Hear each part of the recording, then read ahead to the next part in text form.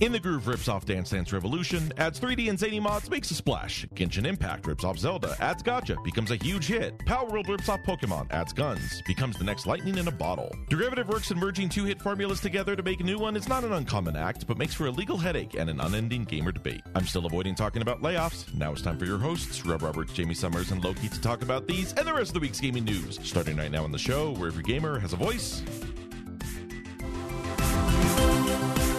Hello, my friends out there on the internet, and welcome back to another week of the show where every gamer has a voice. It is Orange Lounge Radio live once again tonight, January the 28th, 2024, for the 991st time. That's right, episode 991 of our program, live since 2002, if you can believe it or not, talking about video games, the gaming industry, the gamer lifestyle, gaming culture.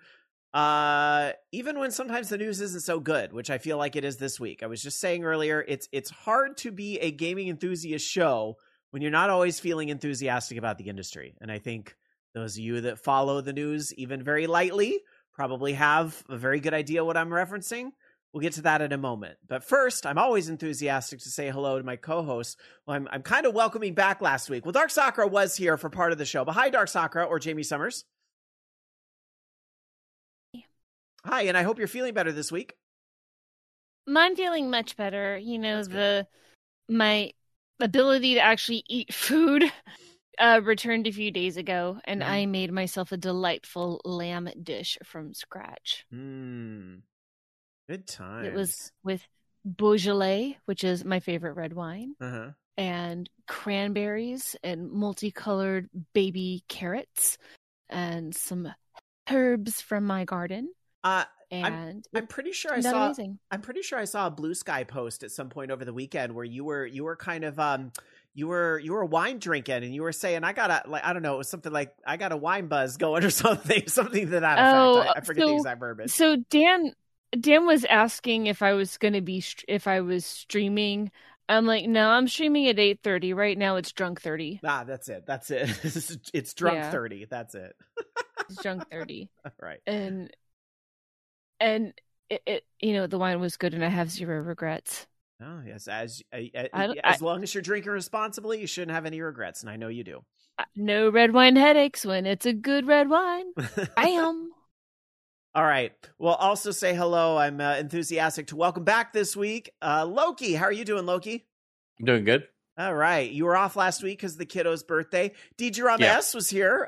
Not that you could ever be replaced, but Rama did a great job in your absence, especially when he ended up having to do a 2-chair show with me for half the show. So big thanks to our pal Rama for being here last week. But it's fantastic to have you back. And how was the kiddo's birthday? I know sometimes you do like Golfland or like some of these things that we used to do in the past. When he didn't really want to do anything like that, because we offered to do like a birthday party with his friends and stuff, but he just wanted to go eat at the Olive Garden, and then we also hung out with a man with taste, a little young man with taste. He likes the breadsticks. Who fucking doesn't? I mean, it's so we did that, and I mean he's got his usual gifts that he asked for. It's kind of interesting. So he does all the Robux stuff. So usually gets a lot of Robux. I think he got some Steam cards, and my wife got him some fidget stress balls is what he wanted. So he has 30 of those now. Mm-hmm. Wow. So is this your younger? I need one the size of my cubicle, please. I actually legit, I love those little stress pop things. But funny enough, I don't have one. But I'll be sitting there in a Target and I don't know about you all, but I have this really weird ritual when we go to Target is that we always go look at the video game section. Even when we're we're not going to buy anything. And I know I have this fucking podcast. I know what games are coming out. Well, we always go look. Alan and I have to look and we walk up and down the aisles. But lately, number one, those aisles have been getting smaller and smaller, which is kind of depressing. Yeah, they've it's weird. They Like at first I thought they removed all of their video games, but they just removed the cover art for their video games and they have it like still locked up, but there's like hardly any physical media there right now. It's they have it there, but it's like kind of you have to like really peer in the case to see what's actually there. It's kind of weird. I'm not sure what that's all about, if it's just that they're not giving them good margins anymore, and so it's like, well, we're just not going to carry this. But the reason I brought it up is that last time we were there, we floated to the video game section, and then like across from that or behind it, they have like the pop culture stuff, like all the pop vinyls and that, you know, the horror dolls and all that stuff. But they had a little pop thing, and I just started sitting there going pop, pop, pop, pop, pop, pop, pop, and like literally, I'm in my own little world, and then Alan is like, where did you go? Like I started walking down the aisles looking. I'm going to get you one the size of your head. Yes, please. You still need, I'd love I still need to give you your presents too, because I actually found something else to add to it. Now I have to find where I put it. Oh, nice. Love it. Actually, speaking of Target, though, TJ Maxx, the other reason to look at Target is that they do have random ass video game knickknacks sometimes. I'm sure this is true of any department store, but like the baby arcade 1-up Miss Pac-Man that sits behind me on the stream where we tape live, as we do tape live every Sunday night at the Voice Geeks Network, twitch.tv/VOG Network, 9:00 Eastern, 6:00 Pacific, right after the Bobby Blackwolf Show. And you can see things behind me like my little baby arcade 1-up Miss Pac-Man machine, that I got from Target. So they get random ass knickknacks sometimes that are pretty cool, believe it or not. So anyway, so Loki, you weren't here last week, but I see this whole Pal World stuff has obviously made its way to your house because I can see it in the background there. Mm-hmm. Have you gotten on the Pal World bandwagon, or are you still kind of? I haven't. I haven't played it yet. It's something. It looks interesting. We'll be talking about later. It's interesting how huge that game keeps getting and how huge the target is getting as a result. Speaking of targets, but in a different way. So we'll talk all about that a little bit. But first, we're going to start off tonight with some news that isn't fun. This is the crappiest part of talking about the news every week, because this is a story that won't go away, and it's getting really, really hard. Like it's been hard every time, but it's like it's right. It's not stopping. It's getting worse. I don't think it's unexpected though. Like honestly, I mean, because so the story we have, of course, is Activision Blizzard have or Microsoft, with their purchase of Activision Blizzard, have laid off nearly 2,000 jobs across Activision Blizzard, ZeniMax, Xboxes and stuff, and of course it has to do. I assume it has to do with redundancy. When you're acquiring large companies like that, you're going to have redundancy across a lot of different departments, like your HR, your legal, could be marketing teams, who knows? But there's a lot of that stuff. They said that represents roughly 8.6% of the gaming workforce, they said. And it, obviously, they said it's a painful decision, but they're providing them support during their transition and stuff like that. I just think that's something though we see though with these acquisitions, that they're never gonna keep everybody. There are gonna be layoffs. It does suck when we're talking about like large companies like this, where those small percentages. I mean, 8.6 is still not a small percentage, but it's still a lot of people that are impacted by that. I will point out, because it is important to point out, because this isn't always the case, but it does appear, if things on social media appear to be true, which they aren't always, but in this case, I'm willing to believe it, that we're talking all levels of folks were affected. So this isn't just the hardworking, entry-level QA customer service. We're talking VPs were involved with this as well. So there is that, because sometimes it feels like the highest end is not getting affected the same way, and so forth. Not that makes this news any easier to report on. And yeah, I mean, and certainly some folks have made some very pointed things about, well, those of you that were rooting for the Activision Blizzard Microsoft merger to happen must be feeling some sort of way about this. And I kind of like, number one, girl, fuck you, sit down. Like, I don't like, don't come at me with that attitude. I don't wish for this type of thing. Like what Loki is saying with the redundancies and stuff. Yes, that is a very unfortunate sort of side effect to this. But again, to get rid of the toxicity of Bobby Kotick, it's one of those things where I fear it would have been worse had his stank been allowed to stay on the industry. Yes. But I want to kind of have the I was going to say I want to feeling go ahead. Go ahead. Well, it feels to me like cutting out a cancer and taking some healthy tissue with it. But I do feel bad for the people who are affected by this. Mm-hmm. But I hope that most of those executives that went as well were his cronies. Mm. But now, Darkstalker, you have an interesting follow-up here, too, because we're not actually because this actually does go deeper than redundancies, which I think is important to point out. And I noticed in our chat, of course, folks are talking about this over twitch.tv/VOG Network. SG100 Matt says redundancy, but also it hit a lot of studios, projects, teams. Yes, Darkstalker, you have an example of this, right? Yeah, there was a team that was working on an unannounced survival game. They had been developing it over the last 6 years before the pandemic occurred. It was announced in 2022 without a name, no trailer, but it would have been their first new IP since Overwatch, which launched in May of 2016. It had some beautiful concept art to it. It looks sort of like like one scene on here looks like people are in the real world and they're riding a bike on a nature trail and suddenly they find a portal to this magic world and then you're in the magic world. So, I mean, that would have looked cool, but I mean, it's still, I think of how I would feel if I had spent 6 years of my life working on something and then go, nope. So, I mean, it's not unexpected, but at the same time, I don't know. I don't know if they might even do something with those assets or if it's just gone. Or, I mean, a lot of times though, we will find games that were canceled and then converted into another project. So who knows?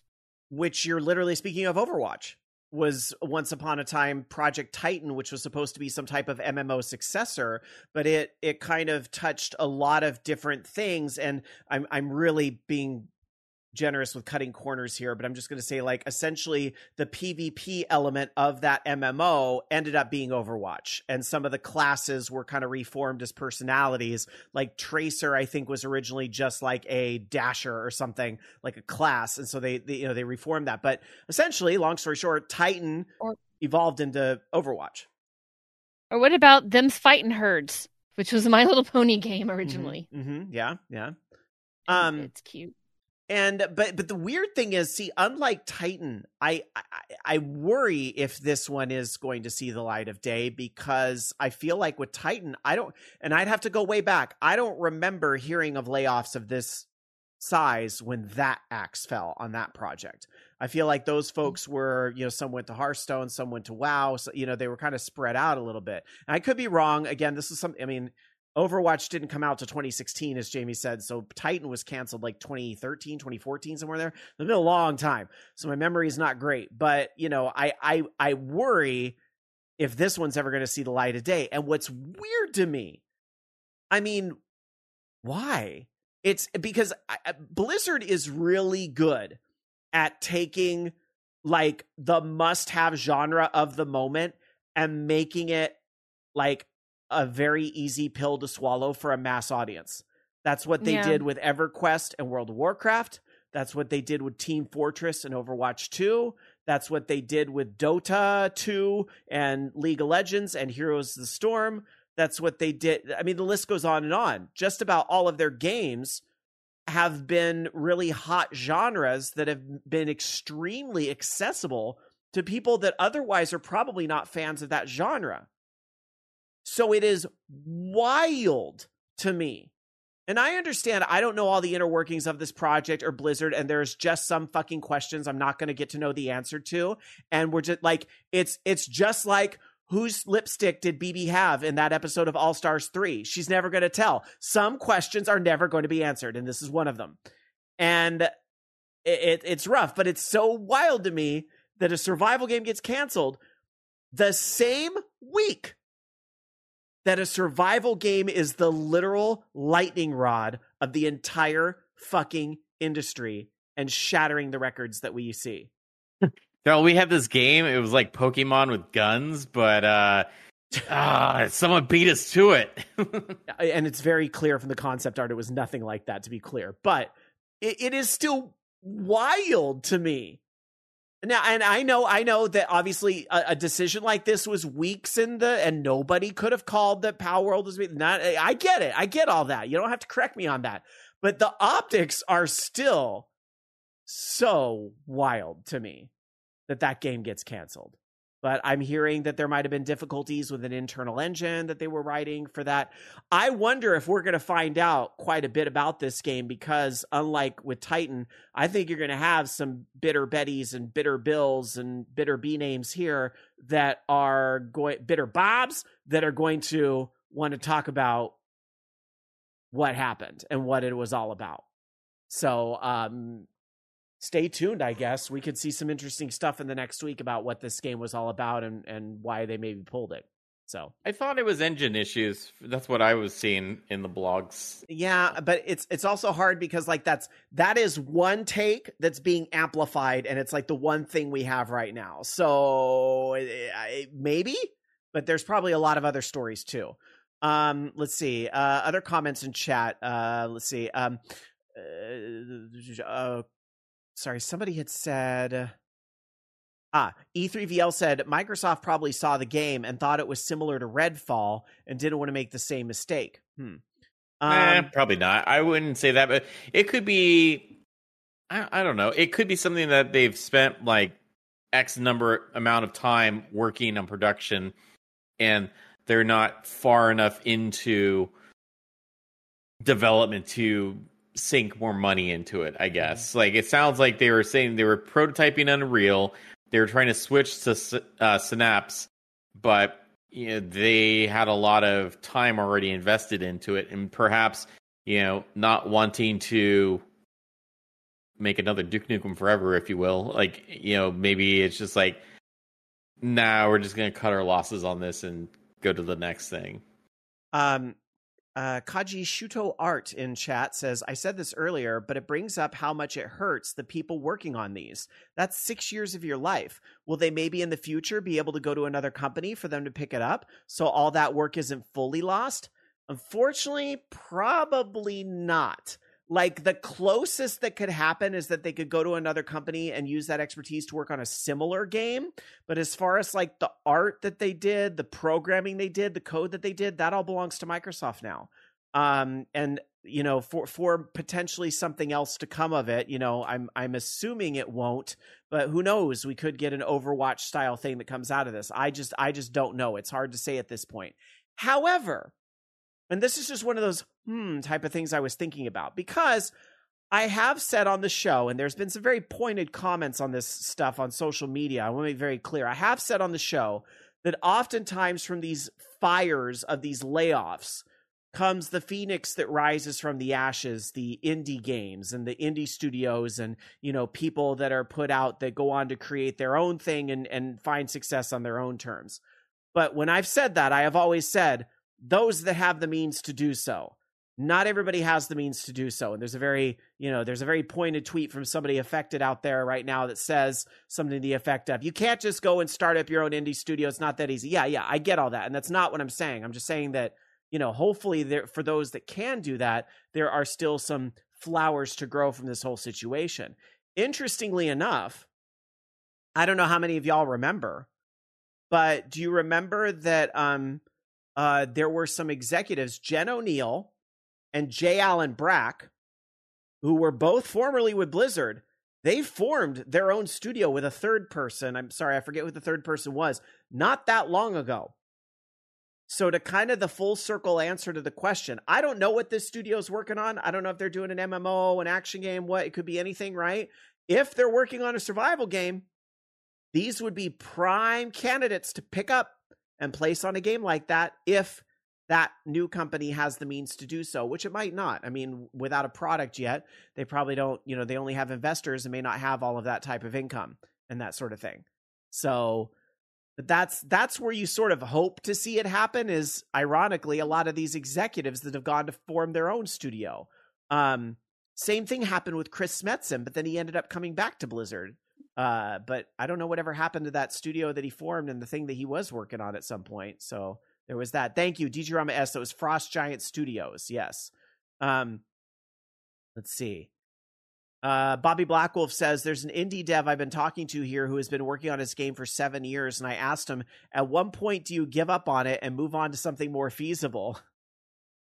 Well, I mean, it's sunk cost fallacy at that point. It's basically you've invested so much time into it now, you can't quit because you've invested all that time into it. Yeah. Like, I understand that. It also depends on how far along you are. Like, I spent years trying to get a general understanding of like Unity and making games, which, by the way, great segue real quick. My oldest son, who's been doing programming for years now, finally hit the belt, because they have like different belt levels in the coding school. It's not really a school; it's like a business. Anyways, it's called Code Ninjas, isn't it? Coding camp. Code Ninjas. It's like a coding camp thing. It's like they have different like tiers. So he's up to now purple belt, and he started Unity. So he's very excited to get started on that. So it's like, I'm glad he stuck with it for so long through multiple languages now. So he's got, Lua JavaScript, and they have like the the regular scripting blocks type language at one point. They need to get him on Python, because that's where a lot of it is right now. Yeah, I don't know. Unity, I'm kind of like, well, Python's easy. Yeah, Python's not hard either. Yeah, I don't know. As a teenager, let him do what he wants. That's fun to him, because that's exciting that he's even sticking with it at all. Honestly. Exactly, and a lot of that, like, he'll figure some of this other stuff out himself. Yeah, with other languages, like it's all syntax for a lot of it anyway. So once you understand the fundamentals and you've done it enough times in different languages, you just start recognizing it's easier to learn another language once you have a couple. I just said teenager because he's turning 13 this year, isn't he? He's already 13. He's turning 14 this year. Dun. Oh my God. Where does time go? The youngest just turned 10, so, Well, Julian's, what, 16 now? I have to ask. I forgot. I know. I think Julian's older than that. I hate to say it. By the way, that Julian was on this show. I forgot how old your child is. Julian was on this show pre-pandemic as like a 12-year-old playing. What was it? Was he playing Minecraft or one of those puzzle games or something? I don't know. But he was giving his review on or something. Pirates 101. And so like it's wild to me to think that like Julian's like fucking an adult now, pretty much. He was playing Pirate 101. That's what it was. Pirate 101. Oh my God. We need to get him back on this show. It's like, so it's probably that like point, with your. It's probably that point. What's in his it like life having facial hair now, Julian? It's probably that point in his life where he's embarrassed to talk to 40-year-olds on their show.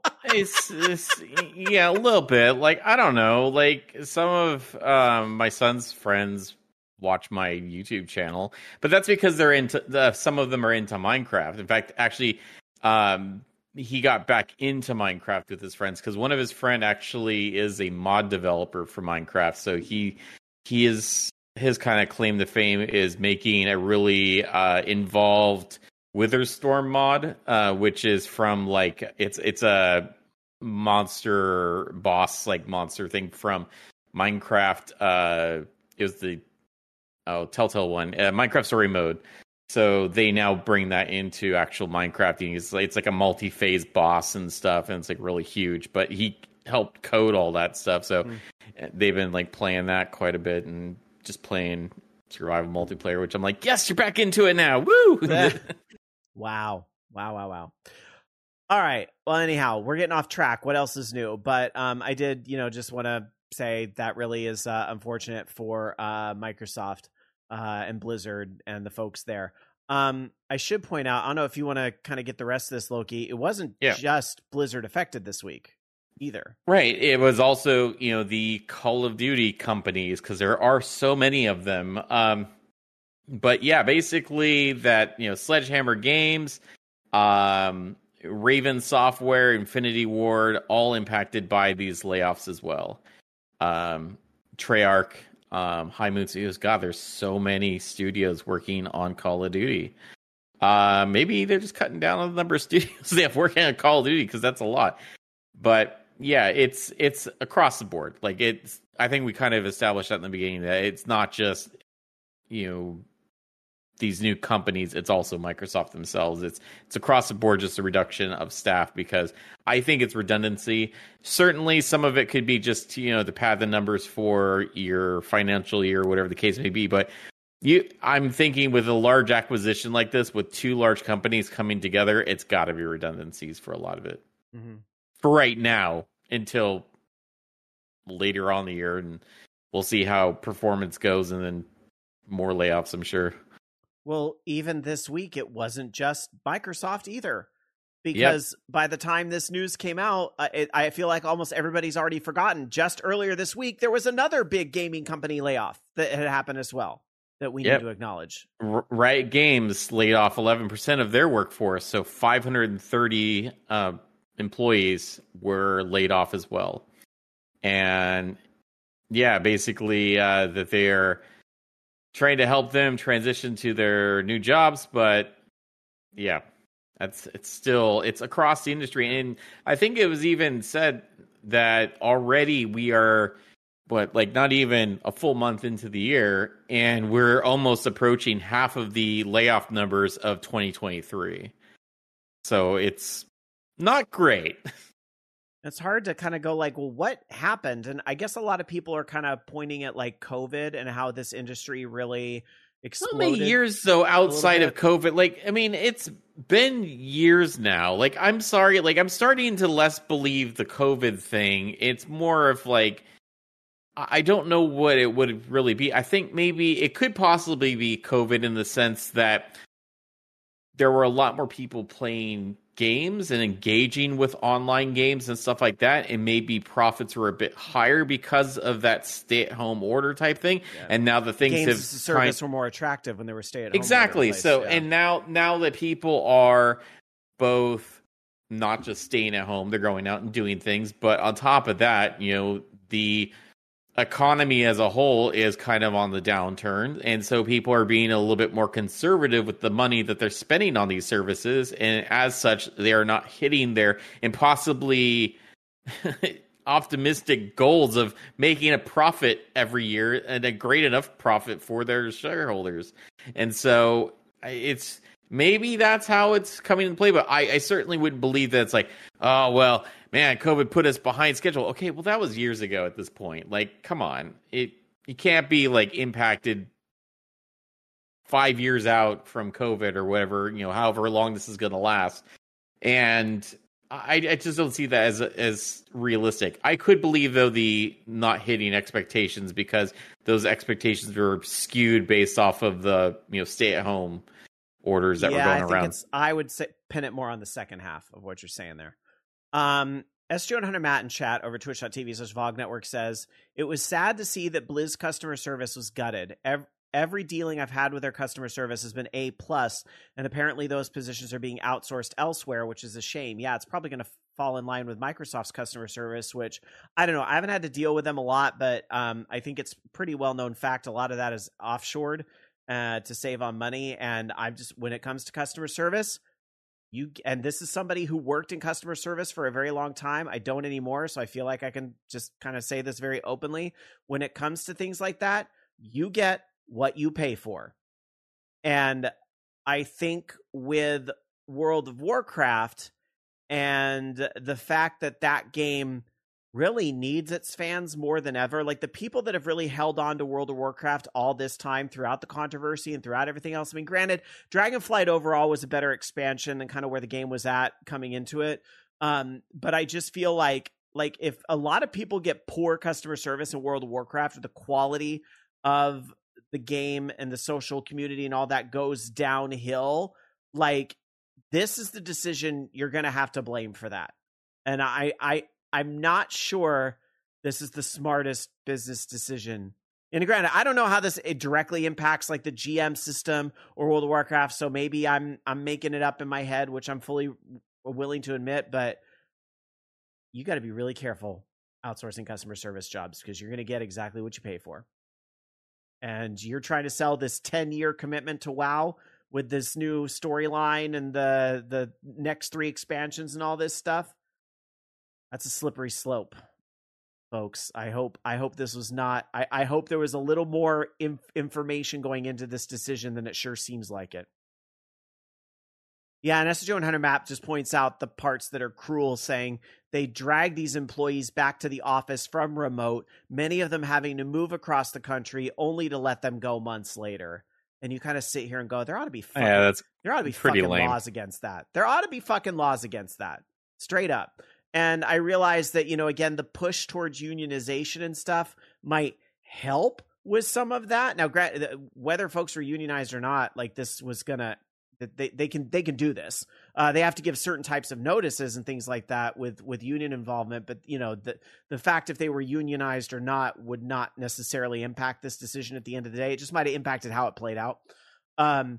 But like this type of shit where they're uprooting people, moving them and all that, it ought to be illegal. Or there ought to be some type of, penalty to the company that does it to make it a lot less attractive of an option. Like a tax penalty or lack of tax write-off penalty. Choose the companies that do this. So anyway, what do I know? I just have a podcast, not a gaming company. But I play a lot of games, and so do we. So let's talk about our gaming weeks and the types of video games that we have been playing this week, and then we'll get into some other news. So Dark Sakura, how was your gaming week? Mine's pretty lengthy, actually, mostly because I was testing out games, translations of them in different things. And then I bought Avatar: Frontiers of Pandora. I haven't started it yet, but I wanted to play because it's open world, and I love that universe. I played X-Men Arcade at work. Bam! And you know who else was there playing it at work? Drew. Our old friend, because we're coworkers. Yeah. Yep. And then I played some more Dracula X Nocturne in the Moonlight for Sega Saturn. I played some R-Type for the Master System. I played Strider 2, Captain Commando, also in the same arcade one-up. Summer Carnival 92 Rekka, because I found an English patch. Dodon patch to make myself cry. And then, of course, my usual streaming stuff. Rurouni no Hiho, which I'm getting pretty far in that game. I think I'm on like day 12 on the 3rd scenario. I've been playing some Baldur's Gate 3. I started over on that one. Playing Genshin Impact, the game I didn't think I would like and now super like. And of course, Cult of the Lamb, although I think my Friday Cult of the Lamb night is going to become a Genshin night. Just saying. I blame Orange Right. I'm looking at you, Orange Right. I blame you. Not really. I blame them paying me. You know what I made on that sponsorship from them? $10. You know why? Why? Because people who were doing me the favor to make the account already had accounts, and it tracks IP. So it wouldn't have mattered if I did it Oopsie. or not anyway. But yeah, but I still making $10 on a stream ain't bad, to be honest. Well, it's a couple I don't of make that tacos much. at a good place. Well, and right now I actually am super happy because I have enough to pay for my TwitchCon ticket when it comes up and the party. Mm-hmm. Just off of my, I'm not gonna. I could get more than that, but that's just off of my stream, my Twitch takes. So I've been very, very pleased. I'm not going to say it's going to pay all my bills, but the support of people have been really great, and it has allowed me to expand some stuff that I can do for Orange Lounge too. Great. like the new intro I'm working on. Are you, speaking of which, since you brought up TwitchCon, I think we should probably let our listeners know a few things here. So Dark Sakura, of course you're going to TwitchCon again. That probably won't surprise anybody, right? Heck yeah. Yep. Loki, what do you think? You want to go to TwitchCon this year? Yeah, sure. I'll go to TwitchCon. Yeah. So you are going. You have not been to it. When was the last time you went to a convention? It was 2009 E3. So you have not been to a convention since 2009. But what Yeah, I'm getting I at mean, is here you are I've been to like Sacramento, the game thing. but that's Anime? not Sac Anime. It's like the the indie developer collective, Game Jam which is thing. nice. It's a cute, but I think we know the difference between a local day show and a mega con that gets talked about nationwide. So no, I've already got my hotel booked for. So TwitchCon. you are going to TwitchCon 2024, and Yes. here's the interesting thing. I am on the fence right now, and a big part of the reason why, and if I go, it's going to be a last minute kind of decision. A big part of the reason why is that it's 2 weeks after Dragon Con. That's understandable. They changed the timing, and it's 2 weeks after Dragon Con, which Alan and I take an entire week off work to make happen. Now, granted, there's the Labor Day holiday in there, but Dragon Con itself goes Thursday. Yes, Thursday is an official day. Friday, Saturday, Sunday, Monday. Like the con itself is 5 days. And with the flights and everything, we stay an extra day to catch up with Bobby and friends in the area, and so we can go to the wrap up that the digital media track usually does and stuff. Like we end up out there for an entire week. Which is great, and that's always going to be my number one priority in the convention world. Like that's just like I've gone to over 10 Dragon Cons now. I think this is actually going to be my 11th in person this year. That's always going to take precedence. So it's very tricky that TwitchCon is 2 weeks later, because that makes trying to navigate my day job and my responsibilities there a little trickier. Yeah, they're usually early October. Yeah, and they moved to mid-September, and that makes it a lot harder for me. Now, I'm not saying no, because I will say that, again, I have a policy about not really getting into my day job here on this show, especially because I found out I have coworkers that listen, by the way. Hi, you know who you are. But in all seriousness, I never talked about it. Coworkers, anyway. I'll tell you a few things.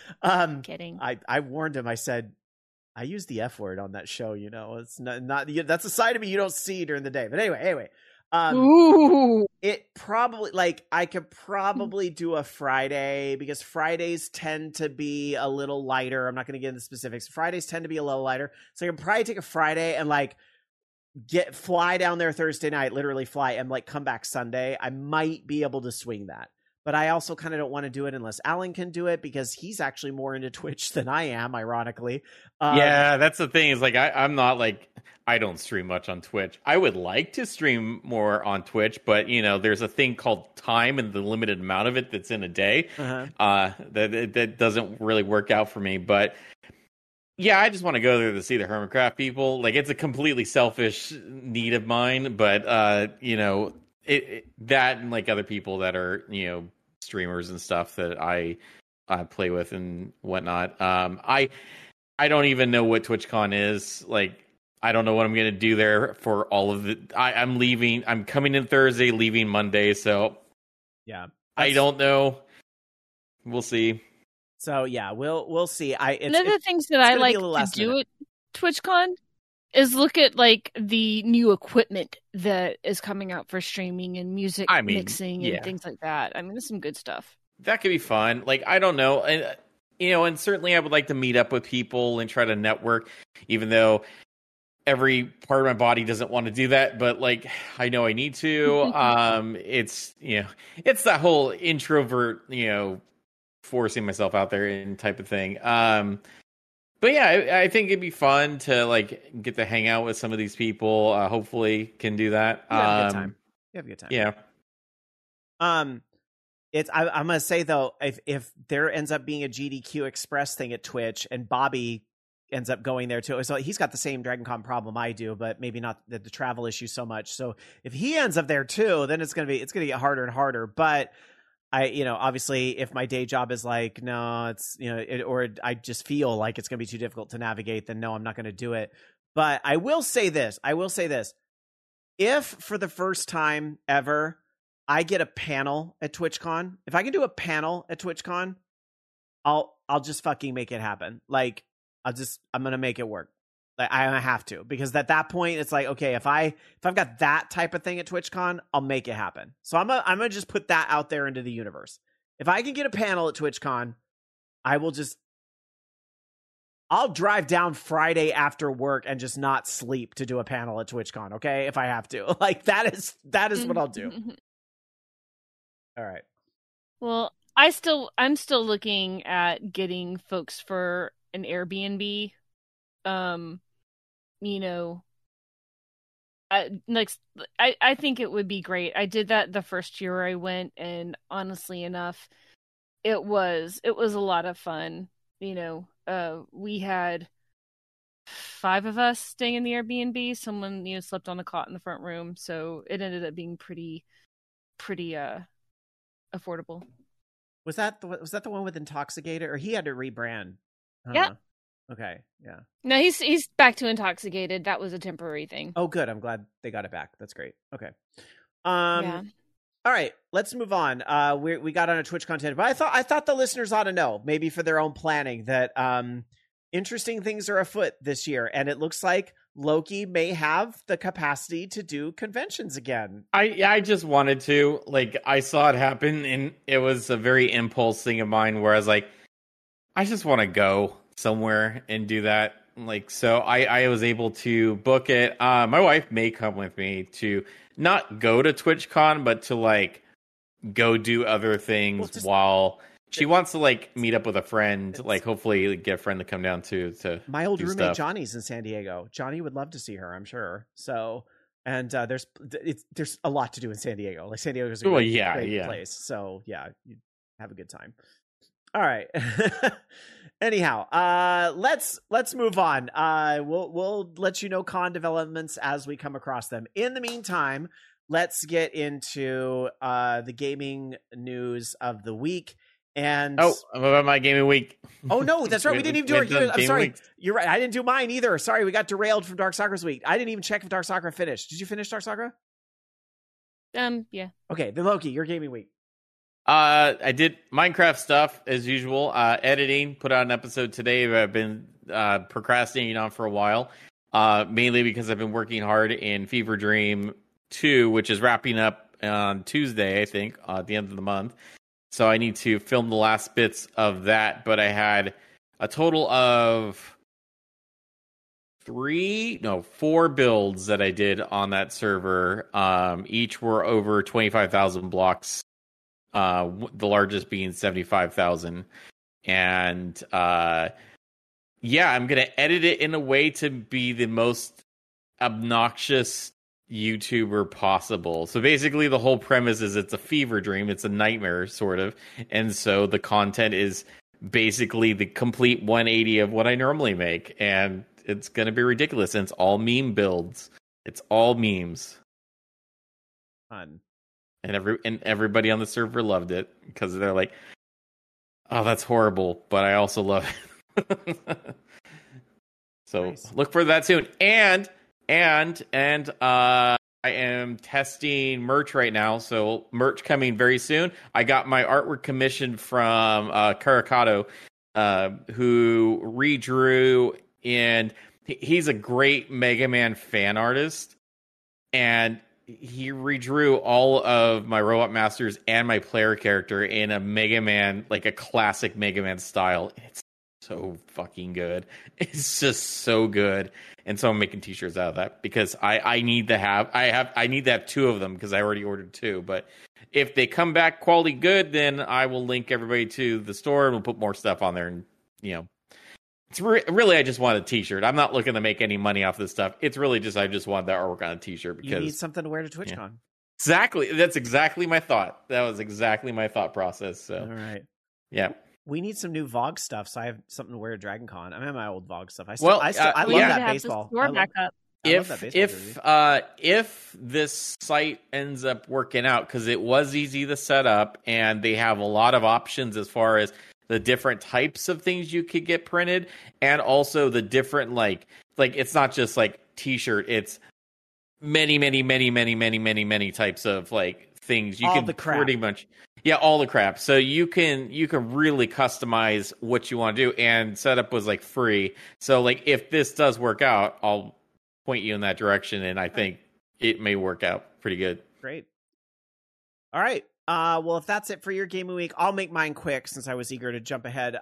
Pretty much a lot of the same stuff I've been talking about. Final Fantasy 14, a good friend of mine, IRL, started playing. So it's been kind of fun revisiting like the old content again because I'm trying to help him through. But actually, he's been kind of doing a lot of it on his own because you can do it all with NPCs now. You don't have to wait to group up for all the dungeons. Oh, that's nice. Yeah, so he's already almost like to the end of base Realm Reborn. He's only been playing for like a week, so it's pretty cool. So I've been playing a lot of that, and then Diablo 4, the latest season 3 started, and I hate to say this, but like, you know, especially in lieu of some previous things we were talking about and some of the negative stuff with Blizzard, but like I'm going to keep it real and I'm not going to sugarcoat things.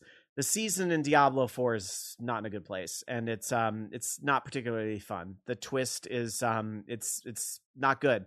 I don't know why it was felt that in a game where it's all about mow down the enemies as fast as you can, watch the numbers fly, explosions everywhere, why it was felt that a good mechanic would be, let's have rooms full of traps to slow you down. And so you have to do platforming and try to like get all the mobs to get you what it's just, I don't know how they fix it. That's the problem. It's a fundamentally broken concept, but to Blizzard's credit, they are quickly trying to fix it. For example, and I think this is the most ridiculous of all the things they've done in the season, is that you have this thing where like you put a pearl in the altar before you start the dungeon. And if you can, it counts down every time you get hit by a trap. 3, 2, 1, the treasure disappears at the end, or half the treasure disappears at the end, or something like that. So you can get hit with a trap 3 times. That's it. I was able to do that in 5 seconds when I ran it.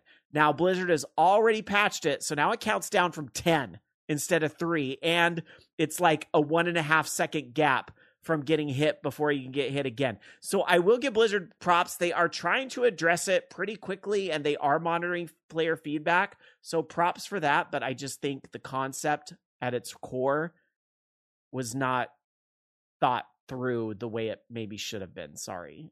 It's the weakest season compared to 1 and 2, quite frankly. And that's my opinion. But I'm still playing it because I love Diablo and I need the cosmetics and I'm a consumer whore. Yay. All right. Oh. And how? All right. Now we're going to move on into, Questbuster says the drama around the issues with season 3 have kept me from trying it so far. Also, Infinite Wealth. Yes. Like a Dragon, Infinite Wealth came out. Our pal Bobby talked at length about it on his show because y'all know he loves the Yakuza series, especially ever since he kind of started unofficially being the team up for that with games done quick. I mean, nothing. It just seems like whenever there is a Yakuza game and the runner that runs that game, I feel like Bobby is always there for the last 3 years. So there's a part, but I mean, you know, he just, I think, genuinely likes the series and where it's gone. I like it too, but we all know the meme that I haven't finished the last game yet because I get distracted by all this other stuff. So I do really feel like I need to go back and finish the last game. Yes, I do. I would love to do it, but as far as my priorities go, Final Fantasy VII Rebirth is out at the end of the month, the day I get home from my cruise that I'm going on. So I've got about 3 weeks to replay Final Fantasy VII Remake on PlayStation 5, and that's kind of my more immediate plan. And then, at one of I was going to say you could watch Neko-chan do it. Oh, are they streaming it? Yeah. Oh. And for the same reasons, in anticipation of the new release. Ah, gotcha. Yeah, I mean, it's sometimes hard for me to follow the narrative game stuff on streams because if I miss anything, then I'm like, I missed it. But yeah, I mean, sometimes I did watch Lappin play a little bit of it, but only the parts that I had already played. The older game, yeah. So. Yeah. All right, let's move into some gaming news. Now we can move ahead, and Loki's going to start us off with the game that just like it's not going away, and it's making its mark on 2024. Yeah, so Pal World has been doing incredibly well. Just came out in early access January 18th, and already has sold over 7 million copies, and that was 8 million. That number, yeah, it's 8 million now. I was gonna say that was as of a few days ago. Yeah. So I can only imagine that. Yeah, 8 million copies in 6 days. So it's doing incredibly well. Of course, with all the attention on it, there's been a lot of speculation. Like, this game obviously is very inspired by Pokemon. Was there some foul play in the sense that maybe some of the designs were stolen?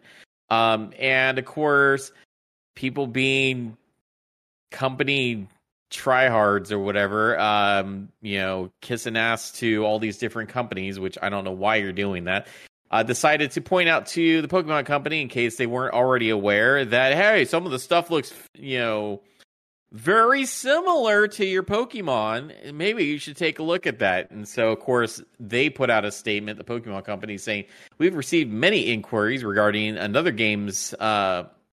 company's game released in January of this year. We have not granted any permission for the use of the Pokemon intellectual property or assets in that game. We intend to investigate and take appropriate measures to act, basically look into any infringement that may be occurring.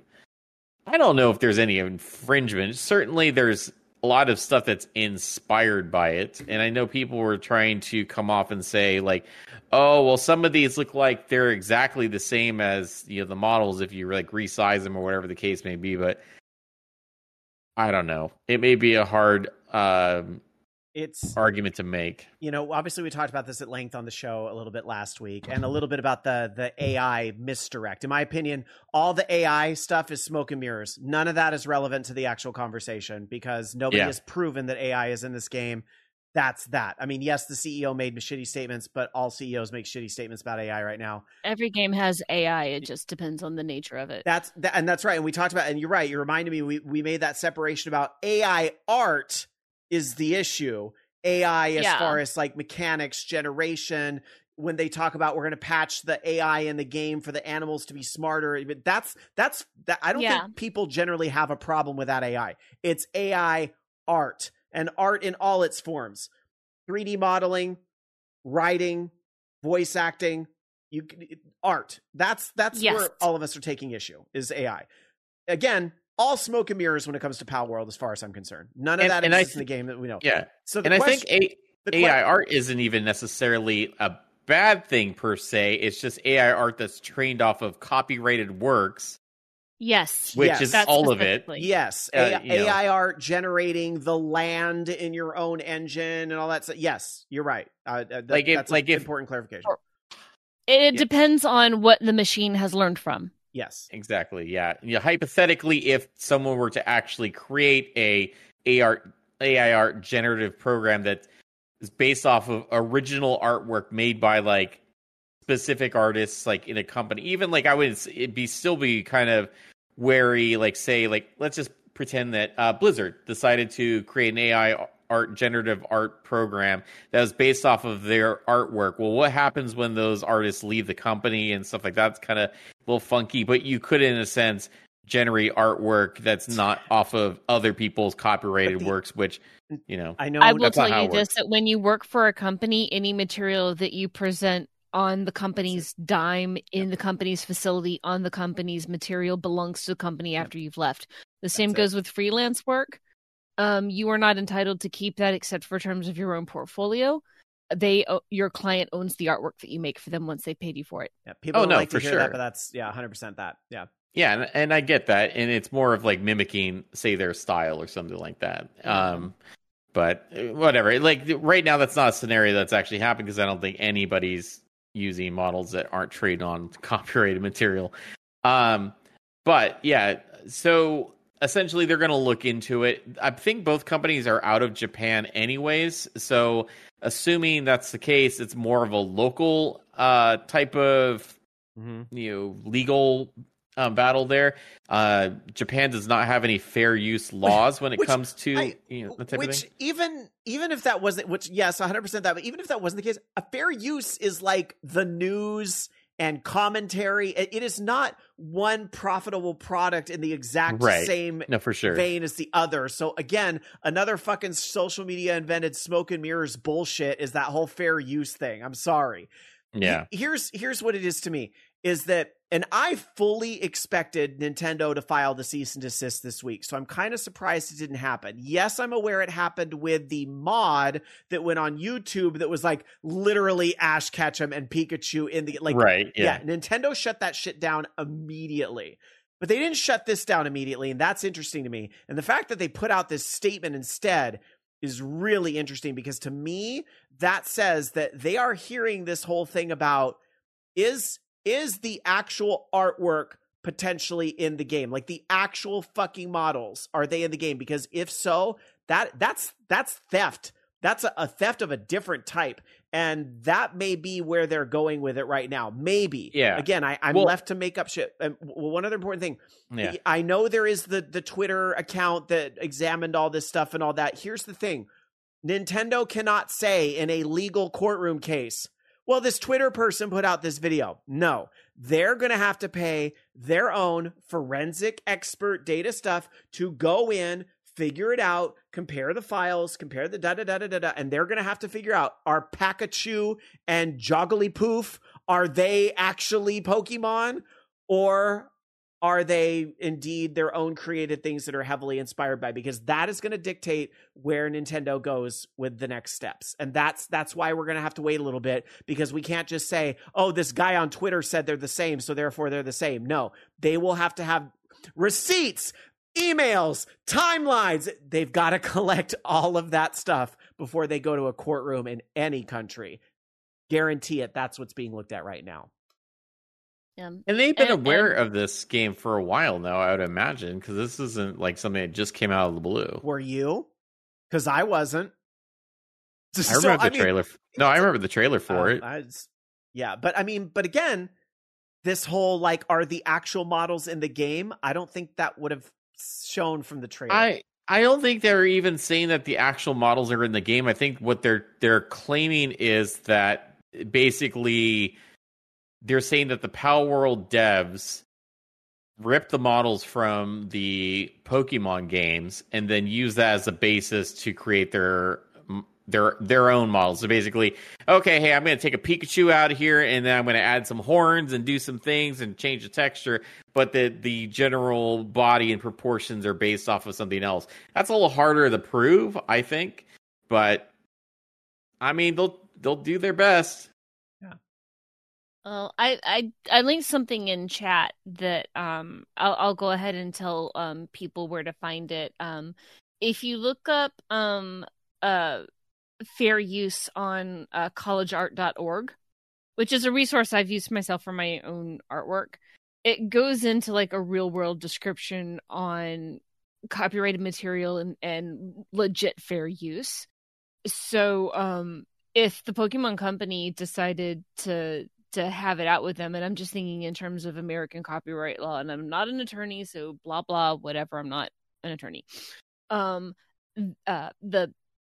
The company behind Palworld needs to be able to justify their objective in art and why they repurpose copyright art instead of creating their own work. And then they're not doing commentary on Pokemon. I mean, they might come in and try to claim parody. I don't know. But even if you are copying another company's work, you are still required to cite them as a source, or either like label it in there, embed it, have it in the credits, unless there is a legitimate aesthetic basis for not doing it. And even so, that's a very weak argument. So just want to throw that out there. You know, as far as Palworld goes itself, I pretty much feel the same way I do last week. Yes, I played the game last weekend. I actually haven't played it since. And that's not, it's just because, again, I've been very clear. I have other gaming priorities right now. And Palworld is still in early access. And number one, it's not cross-platform between Steam and Xbox. That's a huge drawback for me. And I think there's just the game crashed on me a couple of times. I think there's still drawbacks of early access. I feel like, and I said this last week, the game I'm going to play in 6 months, assuming it exists and isn't, shot out of the sky by lawyers, which I kind of think it will exist. The question is, how much are they maybe going to pay? But I feel like the game I'm going to play in 6 months is not going to be the same game I played last weekend. I'm not going to touch it. And it's just, and it goes back to this whole thing, like a game that is heavily inspired by as many genres as this game is, because again, this game isn't Pokemon at all to me. This is Ark with Pokemon instead of dinosaurs. That's what this game is. But games that copy genres and stuff so explicitly are never as good as this one turned out, which is wild. And that's what makes this so interesting to see from where a legal perspective this goes. But if Nintendo can bring the receipts and emails and all that, and if Nintendo proves what essentially this company's denying on social media is that, they're saying, we ran it by our lawyers, we know we're legally distinct, but if Nintendo brings receipts to the table that show our fucking files are in that game, this is going to be a very... All bets are off. This is probably going to be one of the most interesting cases in gaming ever. And I'm putting it up there with like Capcom versus Data East. And like, this is going to be the biggest thing in gaming college ever. Students they hired? Yeah. I mean, again, I've been that college student before, but I'm going to say right now, that's going to fuck over their careers for life. And that's, and somebody else signed off on that or told them how to cut corners. But here's the thing. As much as I understand being in their position, I don't want to say, I think that it should definitely, if that ends up being the case, I think it should absolutely be used as a cautionary tale for all of these other people who are like, oh, I'll do artwork for your channel. And it's all, stolen bits, done with AI. Or, I really, really think that if that ends up being the case, and I feel, I feel bad for, a new artist having to put that on there. But at the same time, that precedent has gone around that, yeah, it's okay to take from this, that, and the other. You're fine. Go ahead and do it. Don't worry about being too original. People aren't using their own creativity, I think, and are looking for the fast answer. And that may be completely off base. Who knows? But I still think that should be a cautionary tale. What I would like to see the industry do as a response to this and AI and all of it, honestly, is I would really like to see us lift up artists in the video game industry and recognize them and call them out and acknowledge them. I'm not saying we have to create a cult of celebrity around it, and I understand in the day and age of social media that may be a hard thing to avoid, but I feel like the more we can like feature artists, and we do this in some places, like, Final Fantasy art and, character designs and stuff. I feel like the more we can kind of do that and recognize and uplift artists and so forth and, make their names very meaningful, that, oh, this is a game that has such and such artwork in it. That's pretty cool. And again, there are some games where this does exist. I think the more we kind of make that an industry standard, the more we can push back on a computer did it. It was Control-C, Control-V from another product or things like that. I think buoying artists and really lifting up and acknowledging their value and spotlighting them and showcasing them, giving them awards where it's due and all that is help. I think is something we need to do as fans to push back on a lot of this. So absolutely. It's the comic book industry. Yeah, true. Their main source is artwork, but still there's a lot of, we have artists in that industry that we talk about years later, we still bitch about Rob Liefeld to this day, but I think that we absolutely need to do that. And in fact, I think there should just be like a dedicated award thing for excellence in video game art, specific, visual arts. And then, a music award given out for compositions, with some of the same categories you might see at the Grammys, best new artist, or best composition, or things like that. Djrama S in chat says, I find it amusing that people are calling this the Pokemon killer, and people are playing this and demanding that Game Freak fix the Pokemon game issues and want them to suffer. Let's be real. There's no Pokemon killer, and as long as the games sell, I doubt Game Freak will fix those issues people have with the games.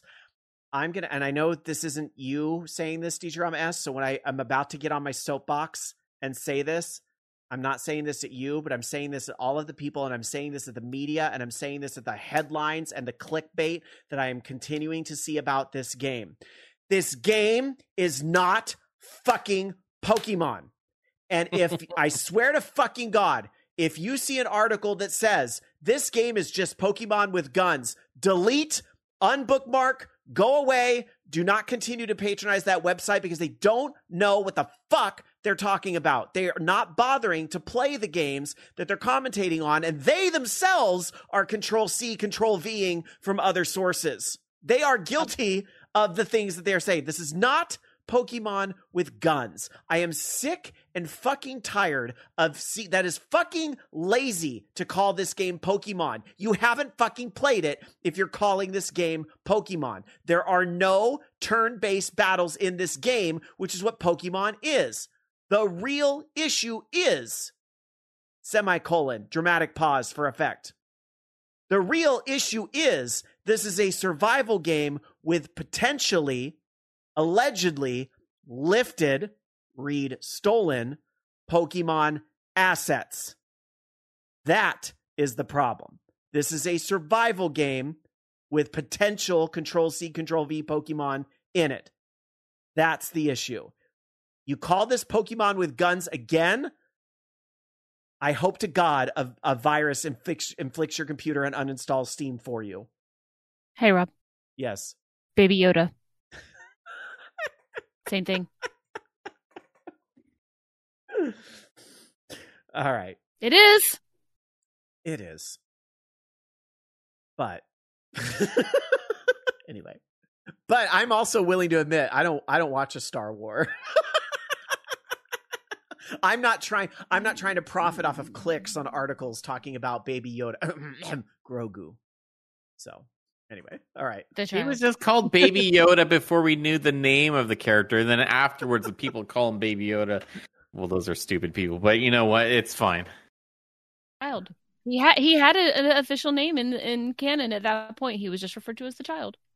Yeah, but that could be any child that's in that. I'm happy the live listeners are eating. He was the child. I'm happy the live listeners are eating up my rant. I had to get that off my chest. I hope the podcasters enjoyed that too. Tiger Claw says something here.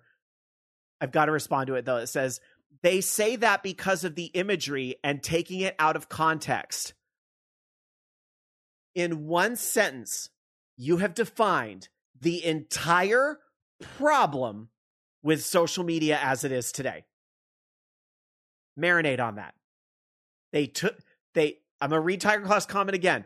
They say that because of the imagery, the picture, the headline, and taking it out of context. I don't know if Tiger Claw realizes in one sentence he has just summarized the entire fucking problem with Twitter.com. Rob, that's not isolated to Twitter. No, it's not. No, it's that's not. Everything. It's mostly Twitter. But yes, no, it is. It's Threads. It's Instagram. It's TikTok. It's all of it. It's all of it. It's humanity. People for millennia have looked for. Well, I mean, think about. Do you know what book titles were like maybe 200 years ago, where there were like extra descriptions and they went on for 4 entire fucking lines? Mm-hmm. Now books have like a single word. It's nature to try to isolate things to the easiest and simplest description to make it comprehensible. That's just human nature, and it's lazy. The most egregious example of this that everybody knows is movie posters and movie advertisements that take a review completely out of context. You know, this movie was visually beautiful, but what a hunk of steaming shit it was. They'll put the quote that says "visually beautiful," said Time magazine. on the movie poster, right? Like taking shit out of context to advance your own agenda. Dark Sakura 100% co-signed. That's a tale as old as time. And social media is just our shining beacon example of that right now. But especially twitter.com. Just because of the owner of twitter.com, who is the worst offender in this category. All right. Anyhow, we're going to move on. Let's talk about what is happening with Overwatch 2's competitively. I had heard that the layoffs at Blizzard this week, affected some people with Overwatch 2, and I hope, I hope they haven't scaled back on this game too much, because I feel like I'm enjoying playing Overwatch with friends when I do get in there and do it. I'm not good at it, but we have fun, we laugh, and that's what it's all about. That's what video games are. I know some people take it a little more seriously and really enjoyed things like the Overwatch League to give them something to root for and to better their game. Some people were watching a lot of football games today, and they'll be watching another one in 2 weeks. Some people like to watch the Overwatch League, and unfortunately there is no more Overwatch League. So what is next? Well, Blizzard has teamed up with the ESL Faceit Group, the EFG, to run what is called the Overwatch Champions Series, which is going to be the OWCS. It's going to be an open format circuit where teams from North America, Europe, Middle East, and North Africa, EMEA, and Asia, they can all compete without having to have their own franchise. EFG is going to operate the Overwatch Championship Series in North America and EMEA, while Korean esports organizer WDG will be over this in Asia. It's going to have regional qualifiers and tournaments. There will be in-person events at DreamHack Dallas, which is starting May 31st, and DreamHack Stockholm on November 22nd. Sorry, Bobby, I don't see DreamHack Atlanta here, but who knows? 8 teams will compete at the events, and then those that qualify for DreamHack Stockholm will duke it out and become the first Overwatch champions. That's also going to be the first time this has been played in Europe in 5 years. Qualifiers start in February, more information to come. So, I mean, it is interesting that now it's like you could kind of make your own team. It's not going to have like, the San Francisco Shock and all the, kind of the league behind it.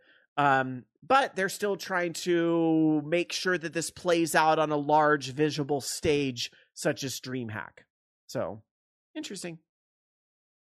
But a bummer for those that were into the Overwatch League and affiliated with it.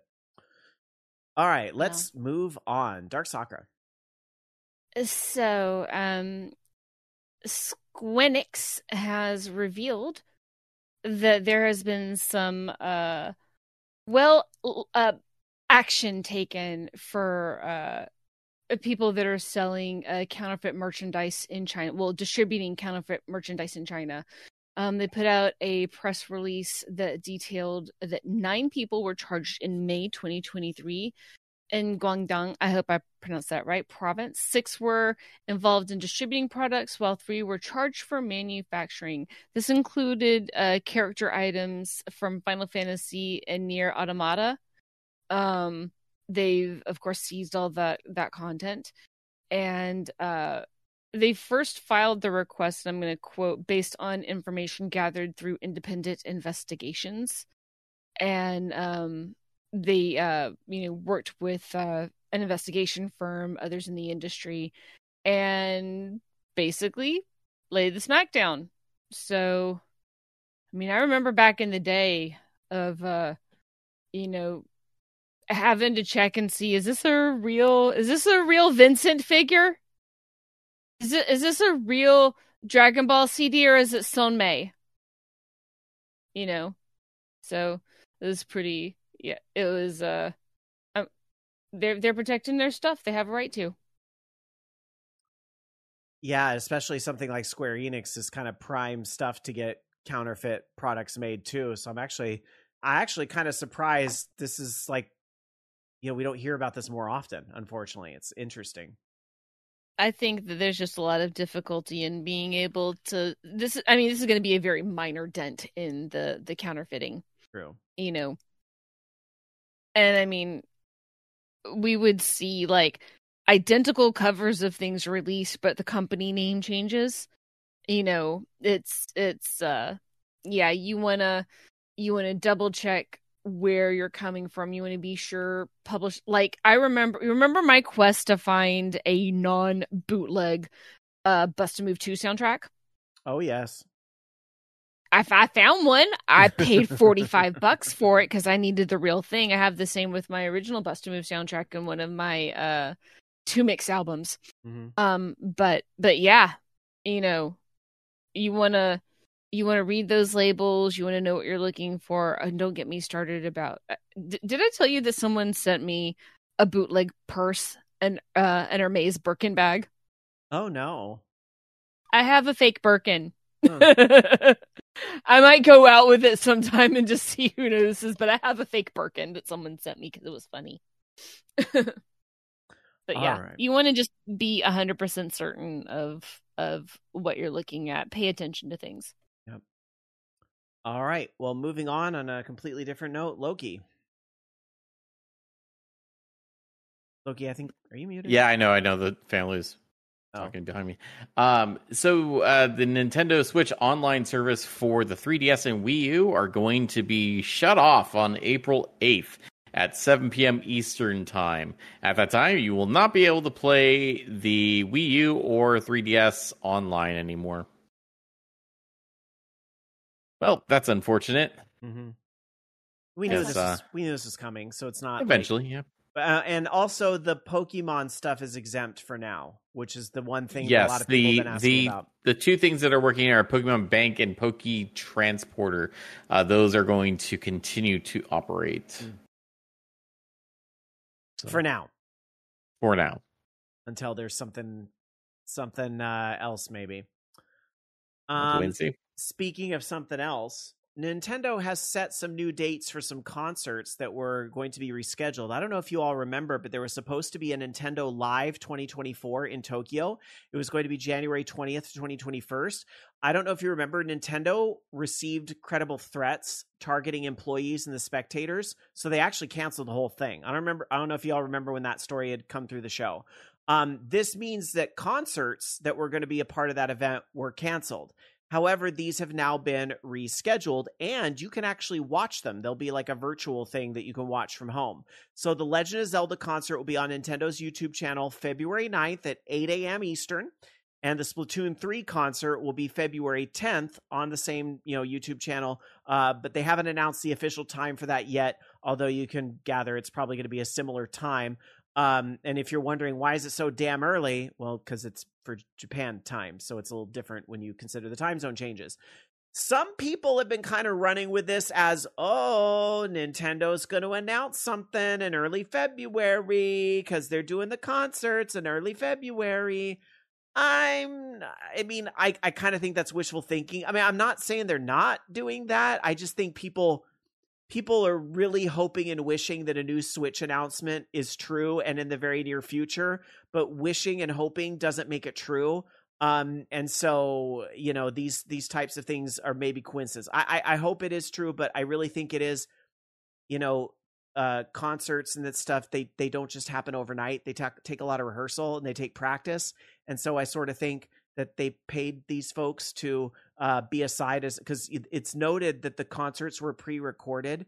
So what I'm going to guess happened is that they still did the concerts at the event with just nobody there, and they recorded it. So all those people could still, get paid and do their thing.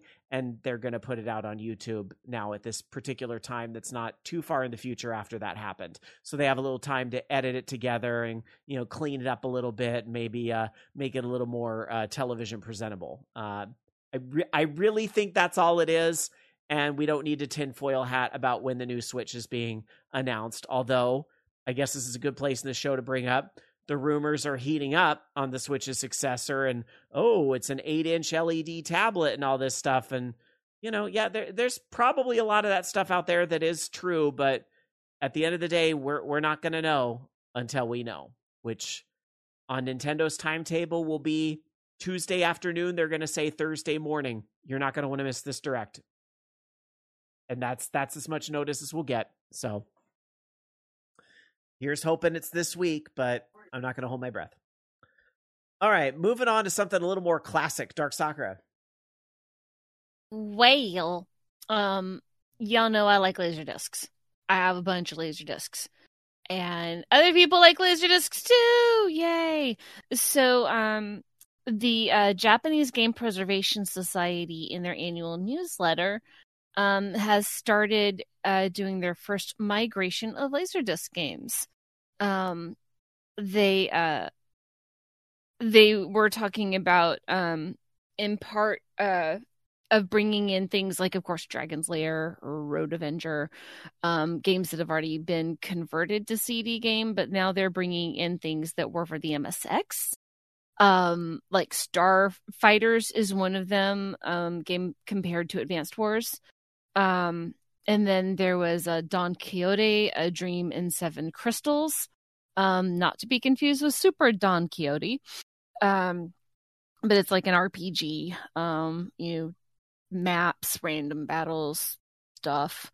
And of course, looking at various different ways to emulate them. Like the arcade games have Daphne, MSX have OpenMSX. Right now there is no known emulator for the Pioneer Laseractive. So since that particular game, the Don Quixote, A Dream in Seven Crystals, was on Laseractive, this is now making this game that's going to be, it's going to make an unavailable game unless you have the system in the game. Put it out there for you again. And the thing is that they're not just backing up the video footage, but they are capturing all of the data contained within the game data. They're sampling everything at the highest quality that they can sample. So, they're saying it's like 8 terabytes per Laserdisc. So they are passing it through a decoder so they can decode the analog video, all digital data and audio tracks as well. And so once they bring it in and be sure that it will read, then they can work on conversion. So they have to also develop ways to read PCM data. So they're putting into it. So I'm really excited to see what comes out of it. I want to see their success, and of course, if this works with these Laseractive games, they can expand this into other others in the Laseractive library in other systems out there. And Laserdiscs, I mean, first of all, they're kind of harder to find, for one thing. You can't find, working players are harder to find. It's not super difficult to do a repair on a Laserdisc player, but there are parts that you have to order, specialized from companies recreating them, just sort of like, with pinball,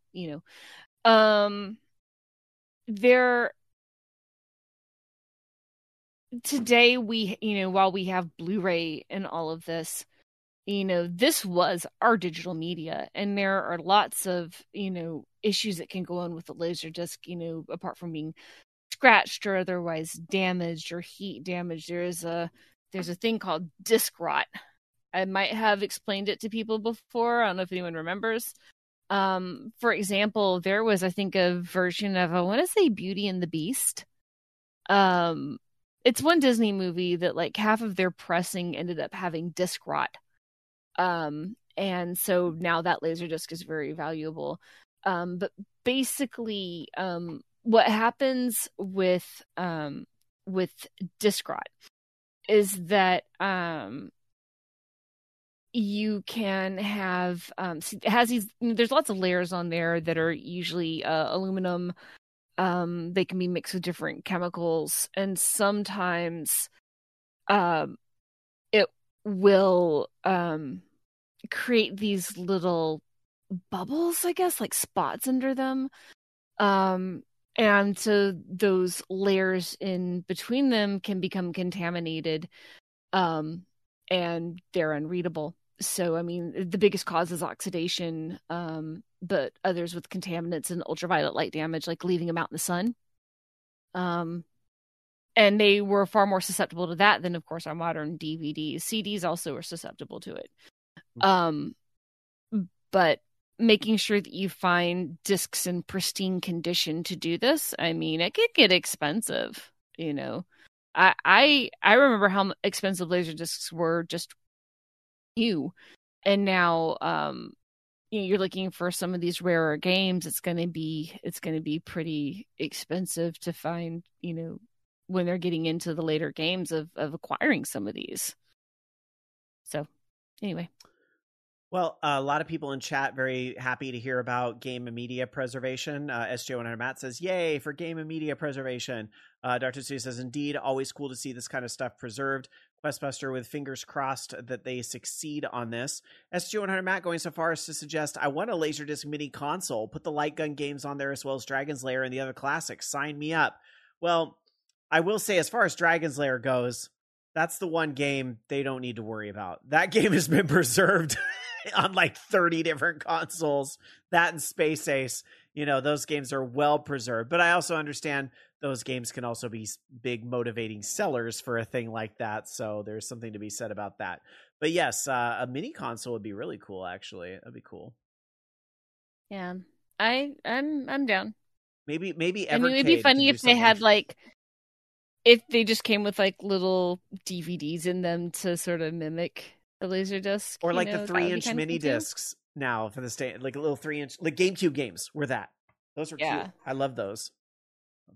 Yeah, that'd be funny. All right, moving on. Loki. All right. So the day before is finally gone from the internet, or at least gone from all of their official accounts. So we knew the game was shutting down. The website's gone inactive. The game's been pulled from Steam. The servers are now turned off. And then, of course, right before they decided to inactivate their Twitter account, they also blamed the players and social media folks out there for the failure of their game, saying that they were too hard on it. I don't think that's fair, but what they did. That's the way they gotta blame something, so let's blame somebody else. That's yeah, right. Don't take accountability. So, but it's gone, and let this be a lesson for something. But don't always believe the hype, I guess. Push F to pay respects, or don't. Yeah, I wouldn't. All right. Moving on. This is a game that isn't dying, but it's going to be changing significantly. Yes, do you remember the quote-unquote parody game Bloodborne Kart? Yes, somebody was trying to make a Mario Kart cloning type of game about the series Bloodborne. Well, it originally all started as an April Fool's joke, and it was being brought to light. And now the creators have been contacted by Sony, the IP holders, because this game was originally going to release at the end of the month. But the indie team says, long story short, we need to scrub the branding off of what was previously known as Bloodborne Kart. We will do this, but that requires a short delay. So, they kind of assure that the game is going to look different, and it's no longer going to be Bloodborne, but it is still coming. So I guess it's just going to be, Souls-like horror. Or Souls-like Kart. No, I don't know what they probably can't call it that either. So it's going to be just called something else, maybe in line with it. And we don't know the new release date, but they're saying we will let you know ASAP when we do. We were expecting something like this to happen, and the idea of having full creative control is kind of exciting. That's a really weird comment to me. Like, why did you commit to a release date of the month as it was if we were honestly expecting something like this to happen? That's almost like you were like intentionally pushing Sony's hand. That part of it is weird. Everything else I'm cool with, but I'm like, why would you say that? People. Anyway, this was first announced in early 2022. Lilith Walther is the developer. They were also behind the Bloodborne demake, where it was like Bloodborne on the PS1. Bloodborne Kart will have 16 maps, 12 racers, a full single-player mode, boss battles even, and split-screen multiplayer. But it will no longer have actual characters from Bloodborne. So that's that. All right. Well, let's... Who is surprised? Yeah. No one. Yeah, no one. All right. Let's talk about other classic games here that deserve inspirational successors in a segment we love to do here at Orange Lounge Radio right after this bumper.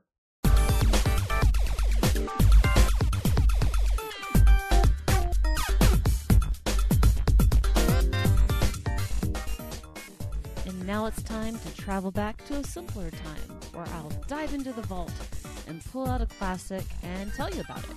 It's time for the classic game of the week.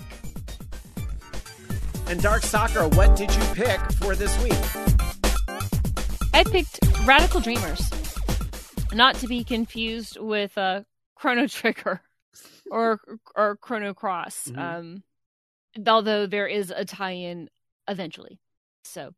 But Radical Dreamers it came out in 1986, and it's a text-based visual novel adventure game, and it was done by Square for the Satellaview, the online peripheral for the Super Famicom, and it is part of the Chronos series.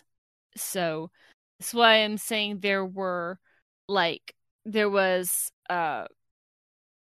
Chrono Trigger Radical Dreamers edition that did include Radical Dreamers. But this, I'm speaking of the standalone on it. So that's my point. Anyway, the game basically you are doing an infiltration led by Kid, aided by Surge and Magil, and you're looking for an artifact called the Frozen Flame, and to get some revenge too. And so you have to go through, it's all text choices. It was also directed and written by Kato Masato, who was the Chrono Trigger writer. And it was a lot darker. I'll put it that way, darker than Chrono Trigger. Although there were some, funny scenes in there. Music was also done by Mitsuda Yasunori, who did the music in Chrono Trigger. And it happened in 3 months, and Kato wasn't really happy with it. It didn't get a big commercial release because it was, Satellaview exclusive to Japan. And Kato actually did not want it on the PlayStation port of Chrono Trigger because of quality concerns, but the ROM had been released, and there is a fan translation. So moving onward, like I said, this is a text-based adventure, and like when you get into combat, you have to choose, fight, magic, run, and sometimes there'll be some more complex commands like stab something in chest, slash at hand, and you have to make these quickly before timer runs out. You have health being monitored, although you can't see, it's invisible. You have Kid's affection for Surge that is also tracked, and it determines whether or not he survives the end fight. A lot of the scenes are rendered with static backgrounds. As those who are here live can see. But you also do have a variant of New Game Plus. So it is only available on the first playthrough. So after you get like your one ending, you go through and you can do other endings. So you have up to 6 endings. And some of them are funny and they allude back to different things that happen in Chrono Trigger. But basically, you're just, you're going through, you have like different scenes, different areas. You have the Viper Manor. You have a lot of exposition. Of course, it happens since this isn't text. You find a ruin of the Kingdom of Zeal, for example. You learn more about Luca from Chrono Trigger, who is, of course, Kid's adopted caretaker. so there are all these other scenarios that are available to play that are, like I said, funny or serious, 6 different ones. And of course, it was developed by Square. And it was supposed to cover the unfinished business of Chrono Trigger. But I don't know. I haven't actually played it yet. This has been on my list to play for a moment. There's a lot of the darker writing came from Kato's state of mind, like Kid being kind of nihilistic. But this whole goal with this and for Chrono Cross were to encourage people to follow their own personal dreams. Although he said there was a lot of personal freedom in creating this, and that making it a text-based adventure made it more acceptable to make it darker. And it was sort of like a survival action, but Resident Evil had just come out. So, but yeah, but he considers the game to be unfinished, because the Square wanted it done in 2 months. The music, of course, is absolutely gorgeous, done by Mitsuda Yasunori. Some of it is a little bit more relaxed than how some of the things had been for Chrono Trigger, and he said that he was very influenced by Russian folk music. And then some of the music in there eventually made its way sort of as quotes for Chrono Cross. Yeah, about half the music in Radical Dreamers was reused in Chrono Cross. As far as other releases that it got, like I said, there was a fan translation, but it did get an official translation as part of the Chrono Cross Radical Dreamers edition.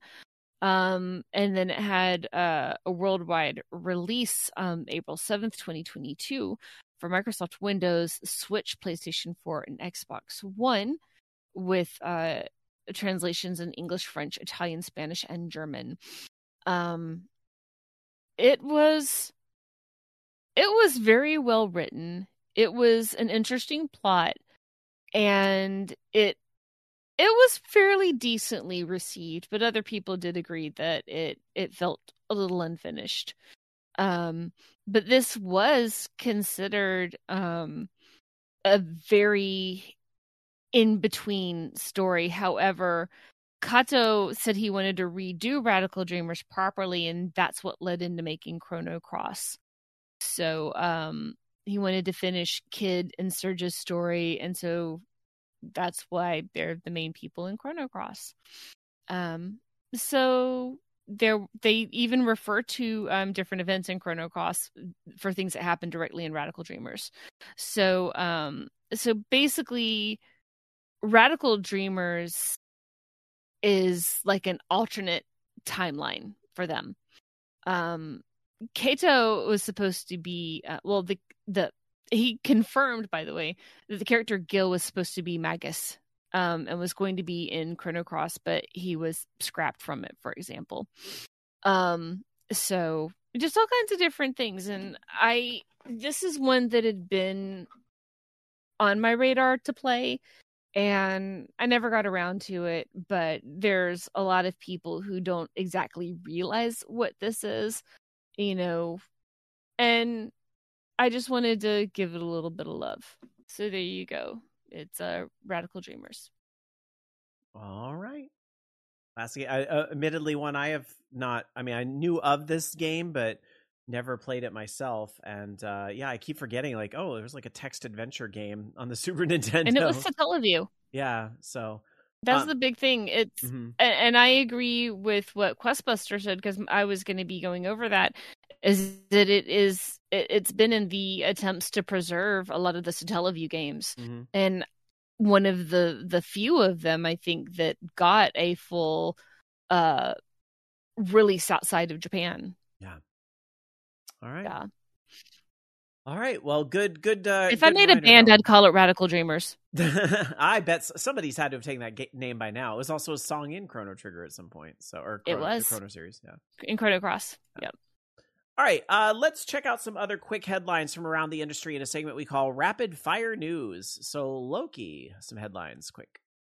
Yes, apparently the producer of Zelda, Eiji I can't pronounce names. Aonuma, yes, thank you.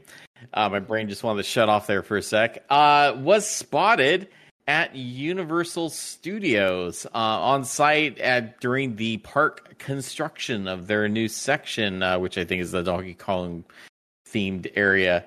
But yes, leading to suspicions that could there be a Legend of Zelda part of the theme park coming?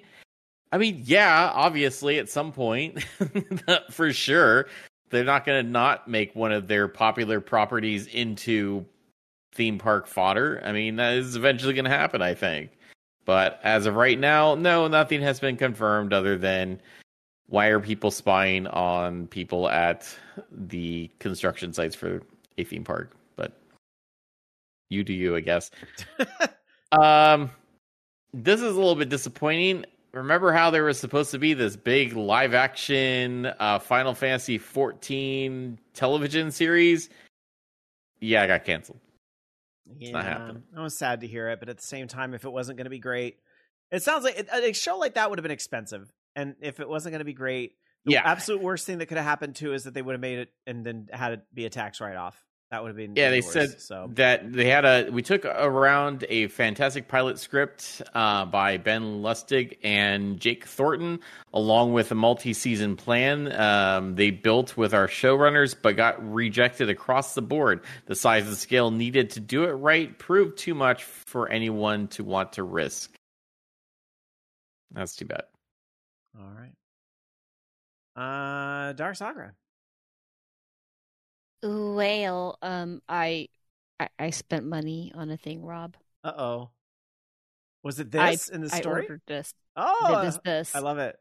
So, Microids Records is helping to commemorate the Atari 50.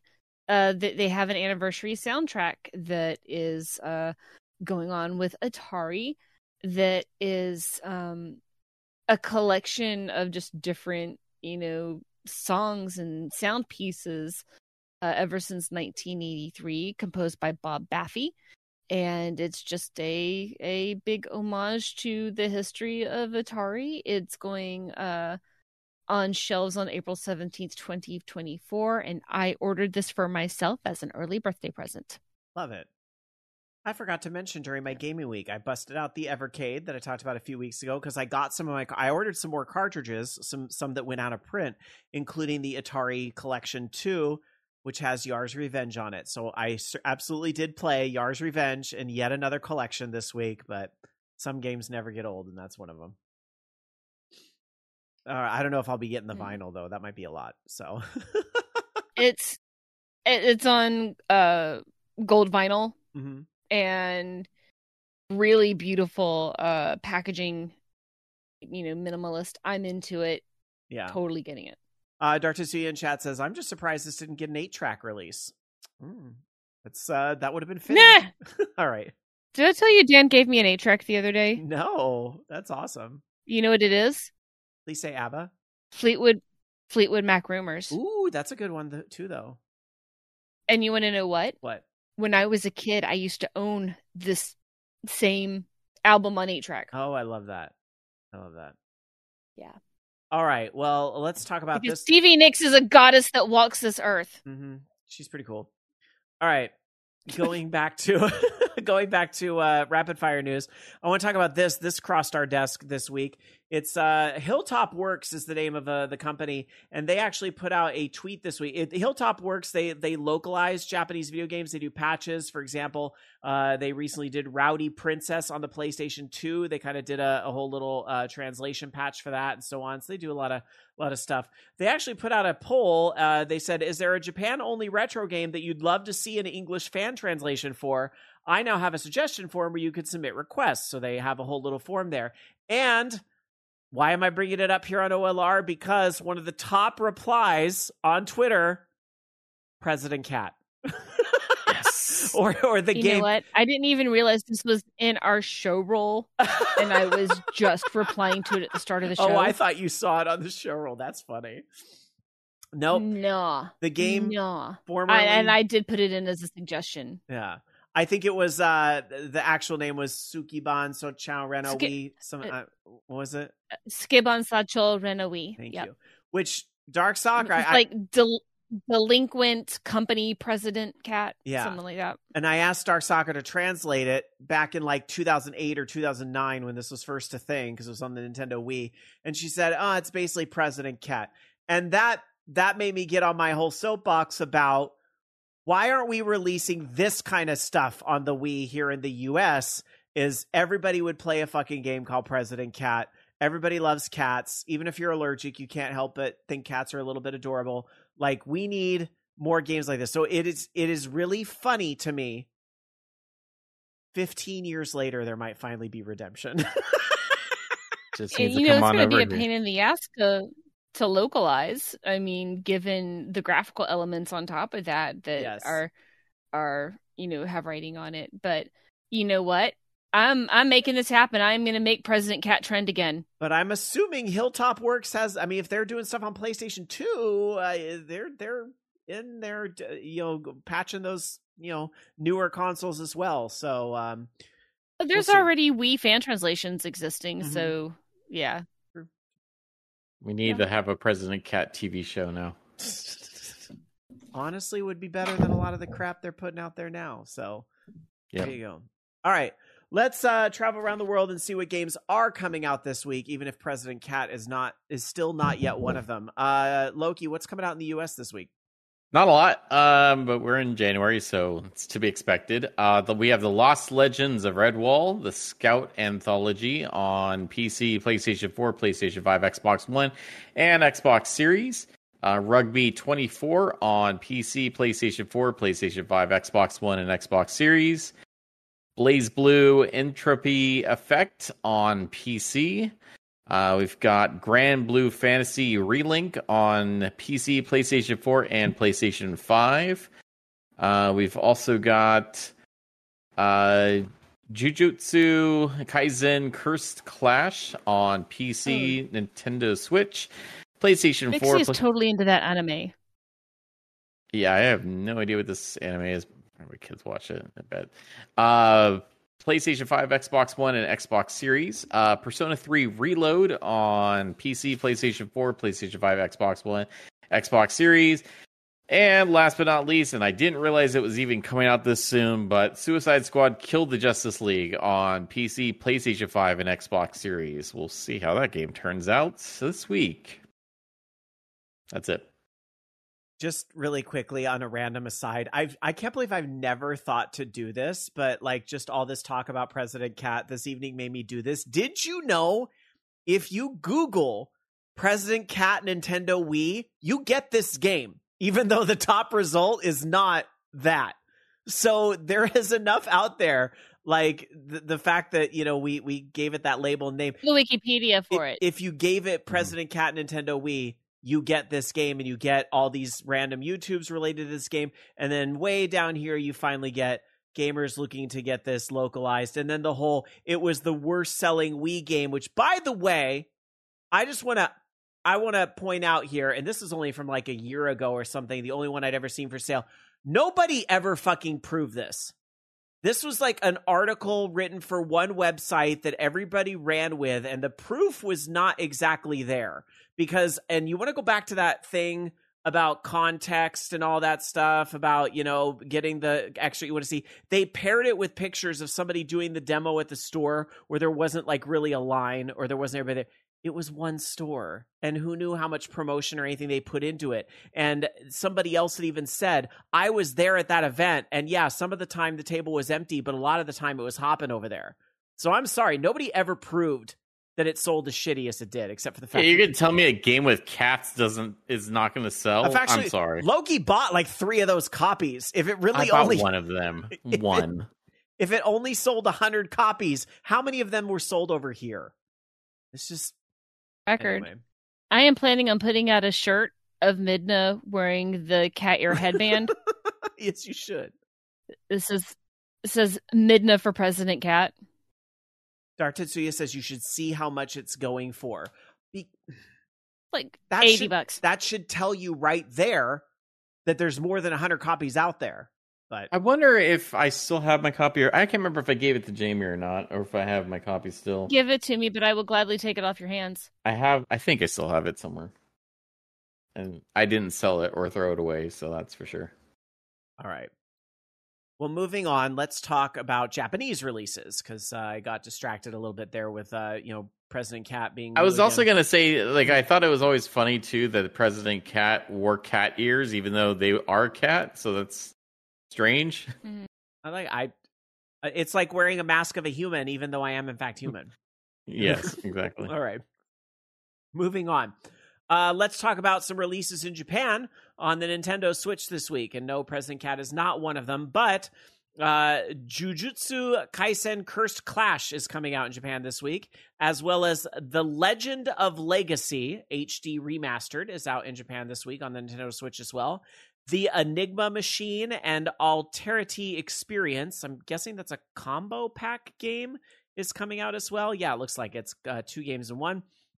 Those are all out this week in Japan on the 1st on the Switch, and going to the PlayStation 5 and checking out the releases there. Grand Blue Fantasy Relink is out in Japan this week, as well as a release of Jujutsu Kaisen Cursed Clash is there as well. But I'm telling you, that Grand Blue Fantasy is coming out like a bunch of different editions, so that must be the big release. Legend of Legacy is also out HD Remaster on the PlayStation 5, so it's a pretty similar week between the two systems. Holy shit. Are you that excited about Legend of Legacy, Dark Sakura? No, I'm looking at people selling the game for $12,000. Rena, What? Some people they're sealed copies, and then an open one is like $500. That's stupid. Oh my god, Loki, you might have like stadium events sitting in your garage somewhere. I don't have stadium events in my garage. No, but that's my point. You have this somewhere. Anyway. It's not sealed though, because I have opened it up. Yeah.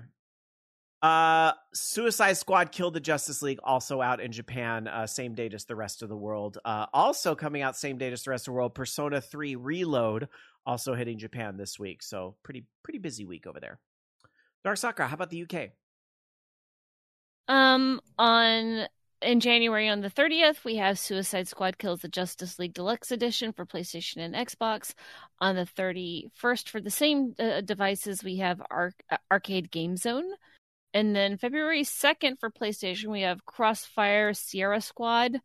On PlayStation, Switch, and Xbox, we have Jujutsu Kaisen Cursed Clash. PlayStation, Xbox, Persona 3 Reload. And also for PlayStation, Xbox, I guess the regular version of Suicide Squad Kill the Justice League. All right. There you go. We have just a few more stories for you, and then we'll open it up to the listener roundtable. I think we have at least an email this week and maybe some other comments in chat and so forth. Until we get there, let's go to Loki. A couple headlines for us. Yep.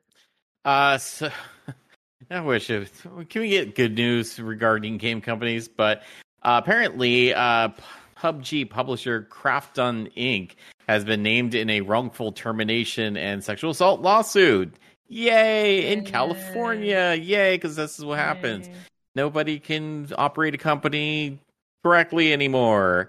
So yes. There was much rejoicing. I don't know if there's rejoicing, but you put that soundboard down and step away from the soundboard.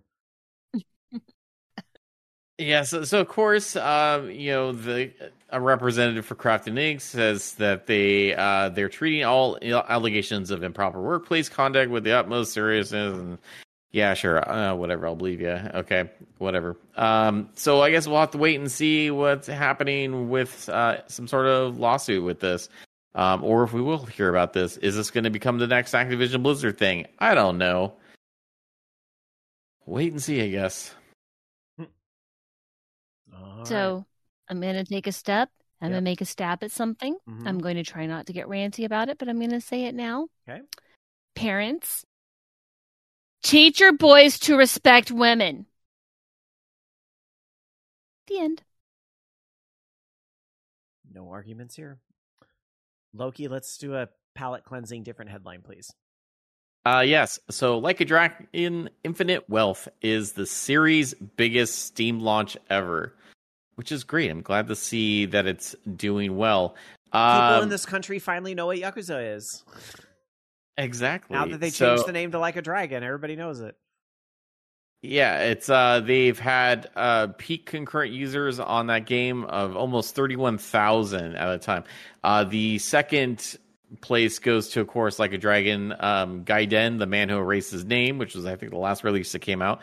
That was 13,000, and then prior to that, Yakuza Like a Dragon, which was 9,500. So it's going up every release, and significantly jumped up from the last one. Although I want to say maybe the last one wasn't as appealing, maybe because if it's a different time period, but certainly a threefold 300% that increase. Game you mentioned, the one that was just under this, that was more of a bridge game. It was a short 10-hour game that bridged the story of the current protagonist and the former protagonist of the Yakuza series, and it was more of a beat 'em up.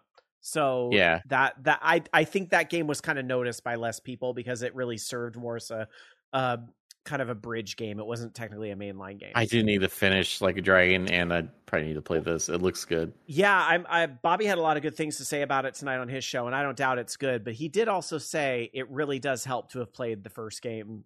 Or meaning Like a Dragon, play that one. You don't have to have played the beat 'em up Yakuza games because the series essentially did kind of soft reboot with Like a Dragon, sort of.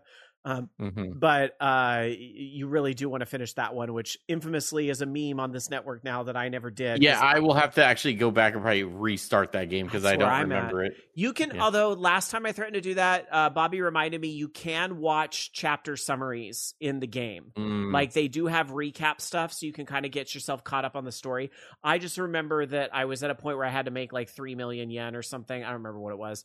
And I was like, that's too much. And I got distracted by something shiny. Bye.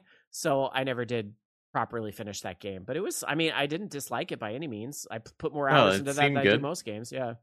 But I think Game Pass probably really helped, actually. I know this is Steam, and so it is kind of a different, but I would still argue that Game Pass helped bring a lot more eyes to that series and was kind of an example of, well, maybe I'm not going to drop $70 to check this game out, but I'll check it out because I have Game Pass.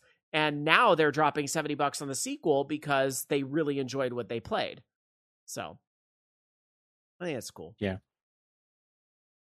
Bobby says the money gate was killer if you didn't save scum in the poker room, which I guess is a way that people get through it. And Bobby also says it's not just summaries, it's all the cutscenes. So you can pretty much watch the movie of Like a Dragon if I need to get caught up, which I probably will someday.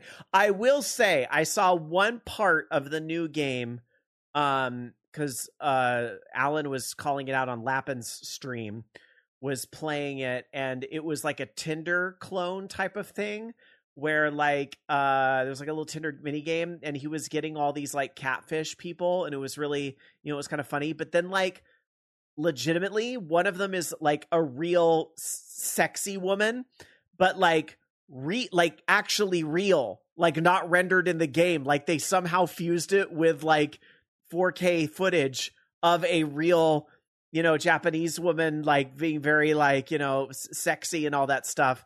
And, that it was really funny. It was in the same tone of a lot of, Like a Dragon is, where the pendulum swings hard. One moment it's a very serious crime drama, and then the next moment it's a fucking cartoon. And this was one of those it's a fucking cartoon moments. So, but that's what makes it fun. So yeah. All right.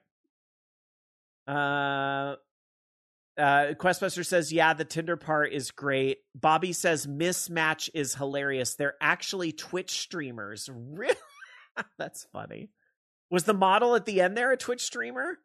What a great credit if they were, because that was a pretty, it wasn't a long cut scene, but it was still to like have a real person in the game mixed with the, rendered Well, it was one of those things where like the camera never showed them both. It's like your first person perspective from Ichiban's perspective, and it was all like real. It was very interesting. So, all right. Oh wow, the FMV are all streamers. They used VTubers as their IRL selves in FMV and Like a Dragon Gaiden. Oh my gosh. And Questbuster points out all of it is optional content, but it's still hilarious. Yeah. These games have tons of optional content because the whole Sega arcade we often forget is in these games. Like there's literally like 5 classic Sega games in every Yakuza game they've ever put out. We're always sitting here going, why did Animal Crossing strip out the Nintendo games? That was the best part of the game. Exactly. Meanwhile, Yakuza's over here going, hello, we have classic Sega games in our games. Hello. And it doesn't... And if I remember correctly, there's like an Animal Crossing type like mini game that's in this one too. Oh shit, really? Probably. Why wouldn't there be? So like that sounds interesting. Yeah. I love it. All right. Anyway, good note to end on. One of those games we'll get to eventually. Let's get to the listener roundtable and get your comments and perspective, whether it's through our email bag. Participate at orangeloungeradio.com is the place to send an email, or you can always message us in our chat as well. I'm going to be honest. I'm not really checking the social media these days. In fact, I missed a message that was kind of important by like a week because I'm not really on Twitter unless a news article takes me there. And then I'm like, oh, OLR has an alert on the account. We got tagged in 10 different posts about Bitcoin. Oh, what's this one? Oh, this is one I might want to respond to. So yeah. Anyway, just we're not great on social media at this point. But if you tag me on Blue Sky, I'll see it like in 5 minutes. It's just, that's where I'm at now. Blue Sky is the superior location. I 100% agree. 100% agree. But it's just, I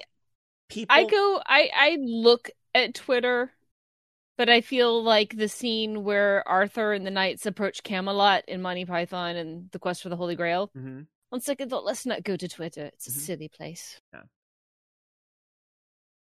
And by the way, can we have a moment to acknowledge and applaud that Blue Sky was mentioned at Games Done Quick and who may have been responsible for that? Can we applaud that, please? Because yes, I agree. Blue Sky is the superior platform. It is. Yes, it's missing direct messaging. Yes, it doesn't have video, but they have the integrated YouTube and Twitch and that stuff now. They're getting there. DMs are on their roadmap and stuff. They are further along in the time they've been up than Twitter in its early days got. So they're doing their best. But, SSJ100 Matt says Twitter is full of anal spiders, and I wonder if that's another word for anti-Semitic people, so I can just call them anal spiders. He's referencing a meme that happened in Discord this week because it was this whole back and forth about basically I said Bobby Kotick is an anal spider basically, and it goes back to that 2DX song. Oh, okay, because I was gonna say AS, for both. I'm like, I'm gonna steal that friend for anti-Semitic. Well, you know what? You sure should. Hamas is full of anal spiders. But I will say, on a serious note about Blue Sky, what makes it superior, and this is what people often forget: there are no ads, and you are in complete control of your algorithm. That is why it is 100% better than Twitter, Facebook, Threads, any of it. You are in control of your algorithm. And people build custom algorithms. If you want an algorithm that is nothing but pornography, that exists for you. If you don't want to see that and you want to, in fact, Bobby Blackwolf made a custom feed all about Dragon Con.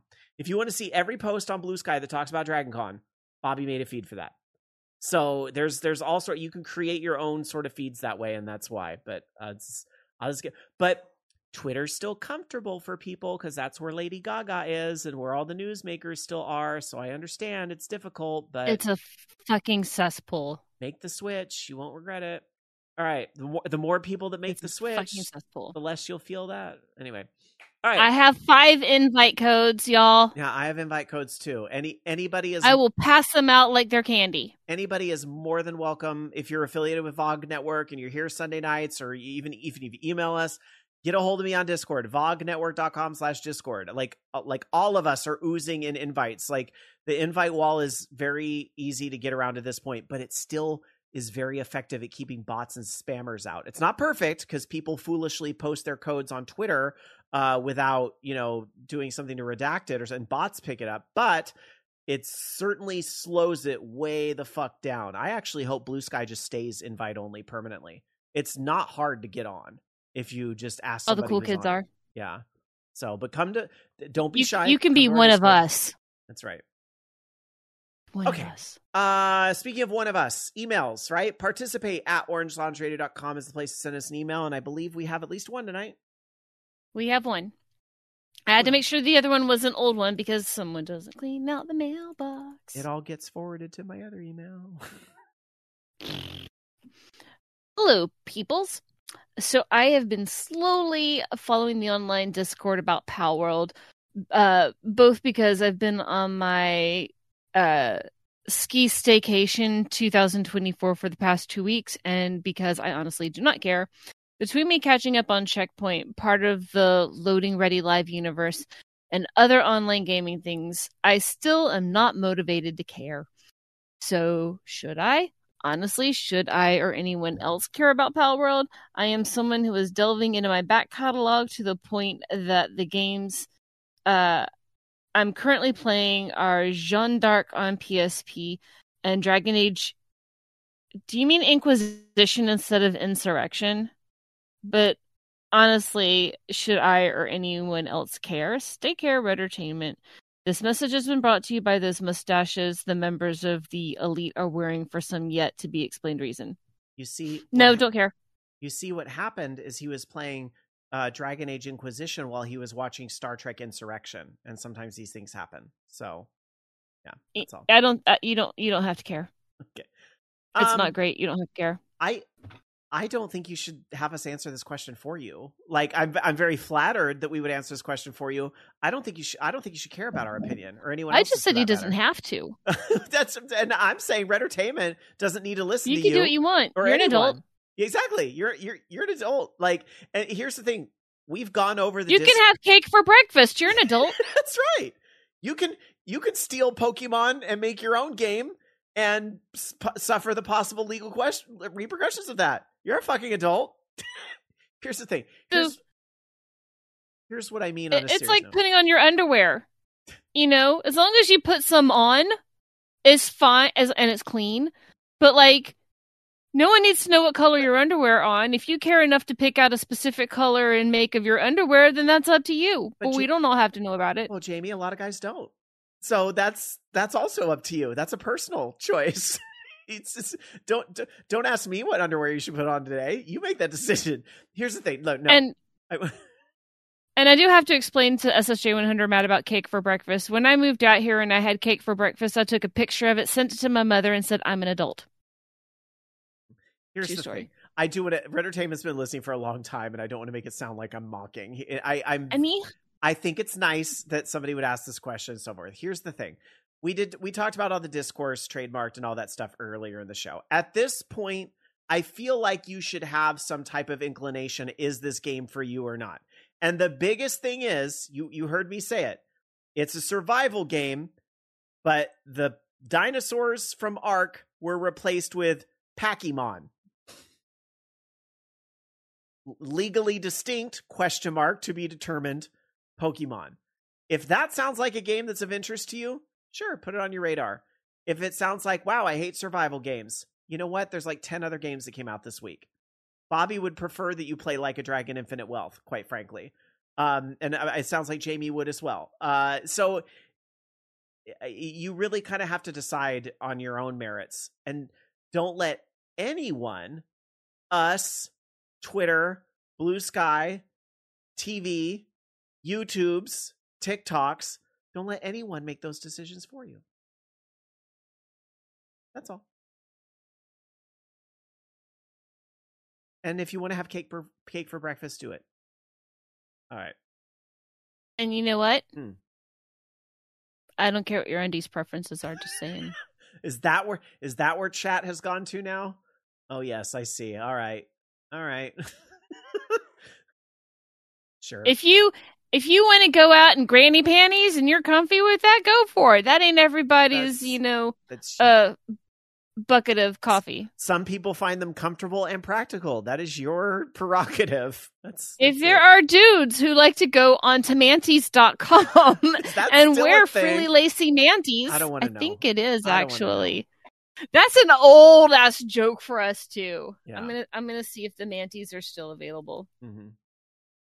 So manties.com is still looking like some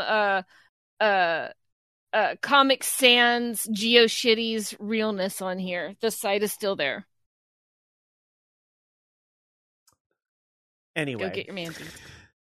I really want to change the subject and go to chat and see if there's anything that you want to ask us about or talk about, preferably in gaming and not, in the underwear section at Target. Just, something you want to ask us about. SSGO Hunter Matt says, I heard there's a game called Tunic that folks should play. Oh, I think that's a reference to a Red Entertainment's question there about should I play Power World? No, play Tunic. That's the recommendation. Yeah, Tunic's pretty good. So Red Entertainment, maybe I will humor your request. I'll say no, play Tunic. But I can already see next week's email. I already played Tunic. Now what do I do? It's like, I've already been to heaven, and after 5 minutes, it's like, let's go. You could also, do you know how I make decisions on a lot of games? I watch my friends play them on Twitch television or YouTube or wherever, they happen to be streaming and stuff, because I find that like watching real people play the games and get those impressions oftentimes helps me understand the game a lot better than a selectively targeted kind of advertisement trailers. We all know have a bunch of pre-rendered stuff in it, or even the review stuff is sometimes very limited to craft a certain narrative. So I like just watching a clip of somebody playing the real deal, and that's how I inform a lot of my decisions. So Red Entertainment, if you're looking for something to play, what are the cool people on Twitch playing right now that you like to follow? That might be another one. And this goes for anybody. I keep picking on Red Entertainment because the email, but they really go play Pizza Tower. Pizza Tower. Go play Pixel Poops. What's Pizza Tower? Yeah, good. Pizza Tower is basically it's like a spiritual successor to Wario Woods, but it's not. It's just that the gameplay is similar to a Wario game. Interesting. Play Dead by Daylight unless you're going to play with me. I haven't. Tekken 8. It's out. I forgot that Alan Wake is coming out next week. That's in DBD, the new Survivor. I haven't played DBD since Chucky. And all the nerfs. Yeah. Times. Yeah. I'm playing Killer tonight, so we'll see what happens. We'll see how it goes. Loki, do you have any last minute stories for us tonight? Not really. I mean, I saw there's like one of the things talking about the layoffs at Microsoft. We're talking about that their console division, that the folks responsible for bringing more physical releases out into the retail space have been laid off. So I don't know if that necessarily means anything. Oh, right. I know. No, I think it does, because if we had a story last week about Walmart pulling back on the Xbox physical releases, and I wonder if there isn't something to that, which is again is sad. Like physical releases are awesome, like but a lot of like even when I go down the aisles like for video games and stuff like that nowadays, like I go every week at the Target, and it is looking pretty pathetic. But it's not like it's that, I don't know, like you could still go buy games there, but like it's certainly like the store is doing. I don't know if they're just not selling a lot. And maybe that's the case. Maybe a lot of folks are just kind of okay with purchasing digital copies nowadays, which I can see that more on the Microsoft side, because certainly you have access to your back catalog all the way up through the original Xbox. Well, Microsoft really wants you on Game Pass. I mean, yeah, they want you on Game Pass, but it's not like one of those things where you're going to lose your purchases going to the next platform, like say with Nintendo, like the Switch, for example. Like even with the PlayStation 5, you still have access to your PlayStation 4 games and maybe 3 if those are compatible or whatever. But yeah, I could see like people being certainly comfortable with digital games. I know I am on PC. I mean, I remember back in the day, I was like, oh, this, no way. Yeah, I got over that really fast. But it's a little different though. Like I'm not worried about those libraries going away, and that stuff once again, as you go along and get new hardware or get a new PC or whatever the case may be, you're still going to have that library that follows with you. And for the most part, those should all still play very well on your new hardware, assuming that the game is not super duper old, in which, and even then, like, there's some workarounds for that. But I don't know. I know we had that whole article or the whole thing about Ubisoft saying that, like, people need to start getting used to not owning their games or whatever the case may be. I think that was, like, sort of taken out of context. Attacked, by the way. Yeah. But it, like, I don't know necessarily that people are not used to owning their games, but, like, in the sense that I think they're saying not owning physical media or something like that. I don't know. We'll see what happens. I mean, the companies are going to do what they want to do. We just either support it or don't. Some comments still coming in chat about, Redtertainment's question and the discussion that came from that. Questbuster says, if you don't like Palworld, but like another survival sim with fantasy trappings, Enshrouded just came out and is apparently very good. Yeah, I was watching someone stream that and it looked interesting to me. I was hoping it was on Game Pass or free to play. It's not, so I have to sink some money into that, but I think it was only like $23 or something. So it looks interesting. I might have to check that out. It's on sale right now for $26.99 on Steam. Okay, I was close. $26.99. It was probably like first week sale, and then it goes up to $29.99, which ironically is the same price as Palworld. It's going up in a couple days. Another month. SSG100 Matt reminds us Tekken 8 also came out this week. Crazy amount of games. $70 game, that one. Aren't named Palworld. E3VL reminds me of one I wanted to still check out too, but it also kind of has a high price tag. Prince of Persia: The Lost Crown, which is like that Prince of Persia Metroidvania type of game. I really wanted to check that game out. So sale, just wait for a sale for that one. I'm kind of thinking the Ubisoft games tend to end up on Game Pass, so I'm probably just kind of waiting for that. But yeah, I'd like to check that game out at some point for sure. Especially since they don't like you owning your games, so pay them less money if possible. All right. Well, with all that, it's about time to wrap up tonight's show and head on out for next week.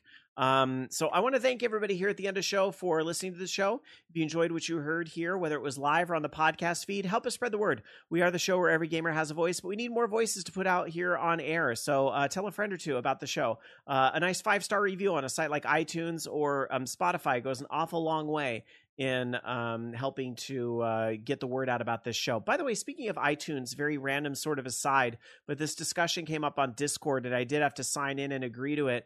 Apparently, based on what I'm agreeing to, Apple's going to start offering transcriptions of the show, basically live, like as you listen.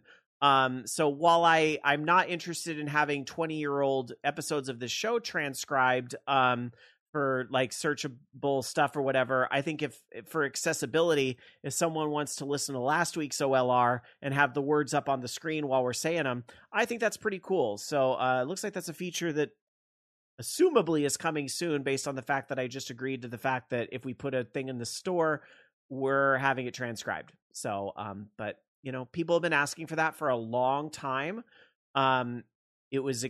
It was expensive to do. Like, we looked into it and it was unfortunately, as you all know, we really don't make a lot of money off this.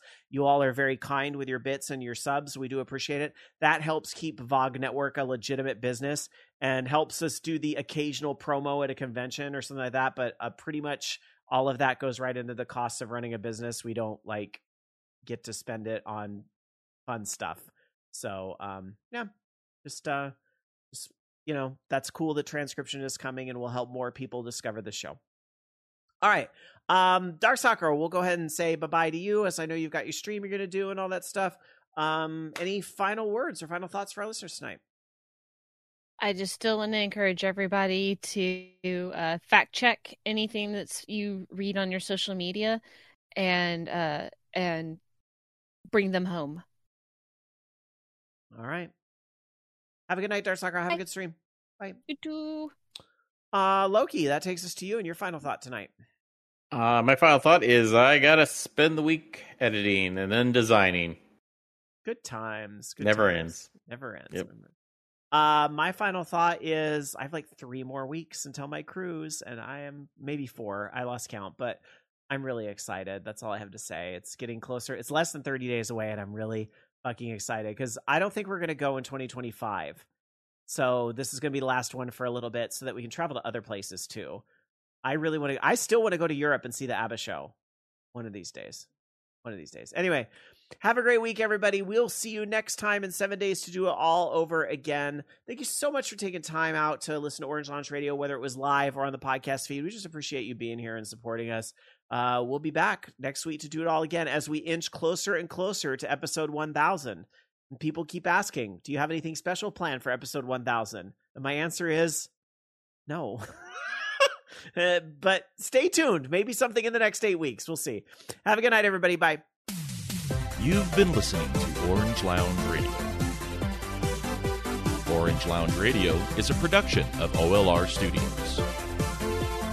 To join us for our live show, tune in to VogNetwork.com Sunday nights at 6 p.m. Pacific, 9 p.m. Eastern. The views and opinions expressed in this program do not necessarily reflect those of the staff of Orange Lounge Radio nor VOG Network, but you know they were all still true.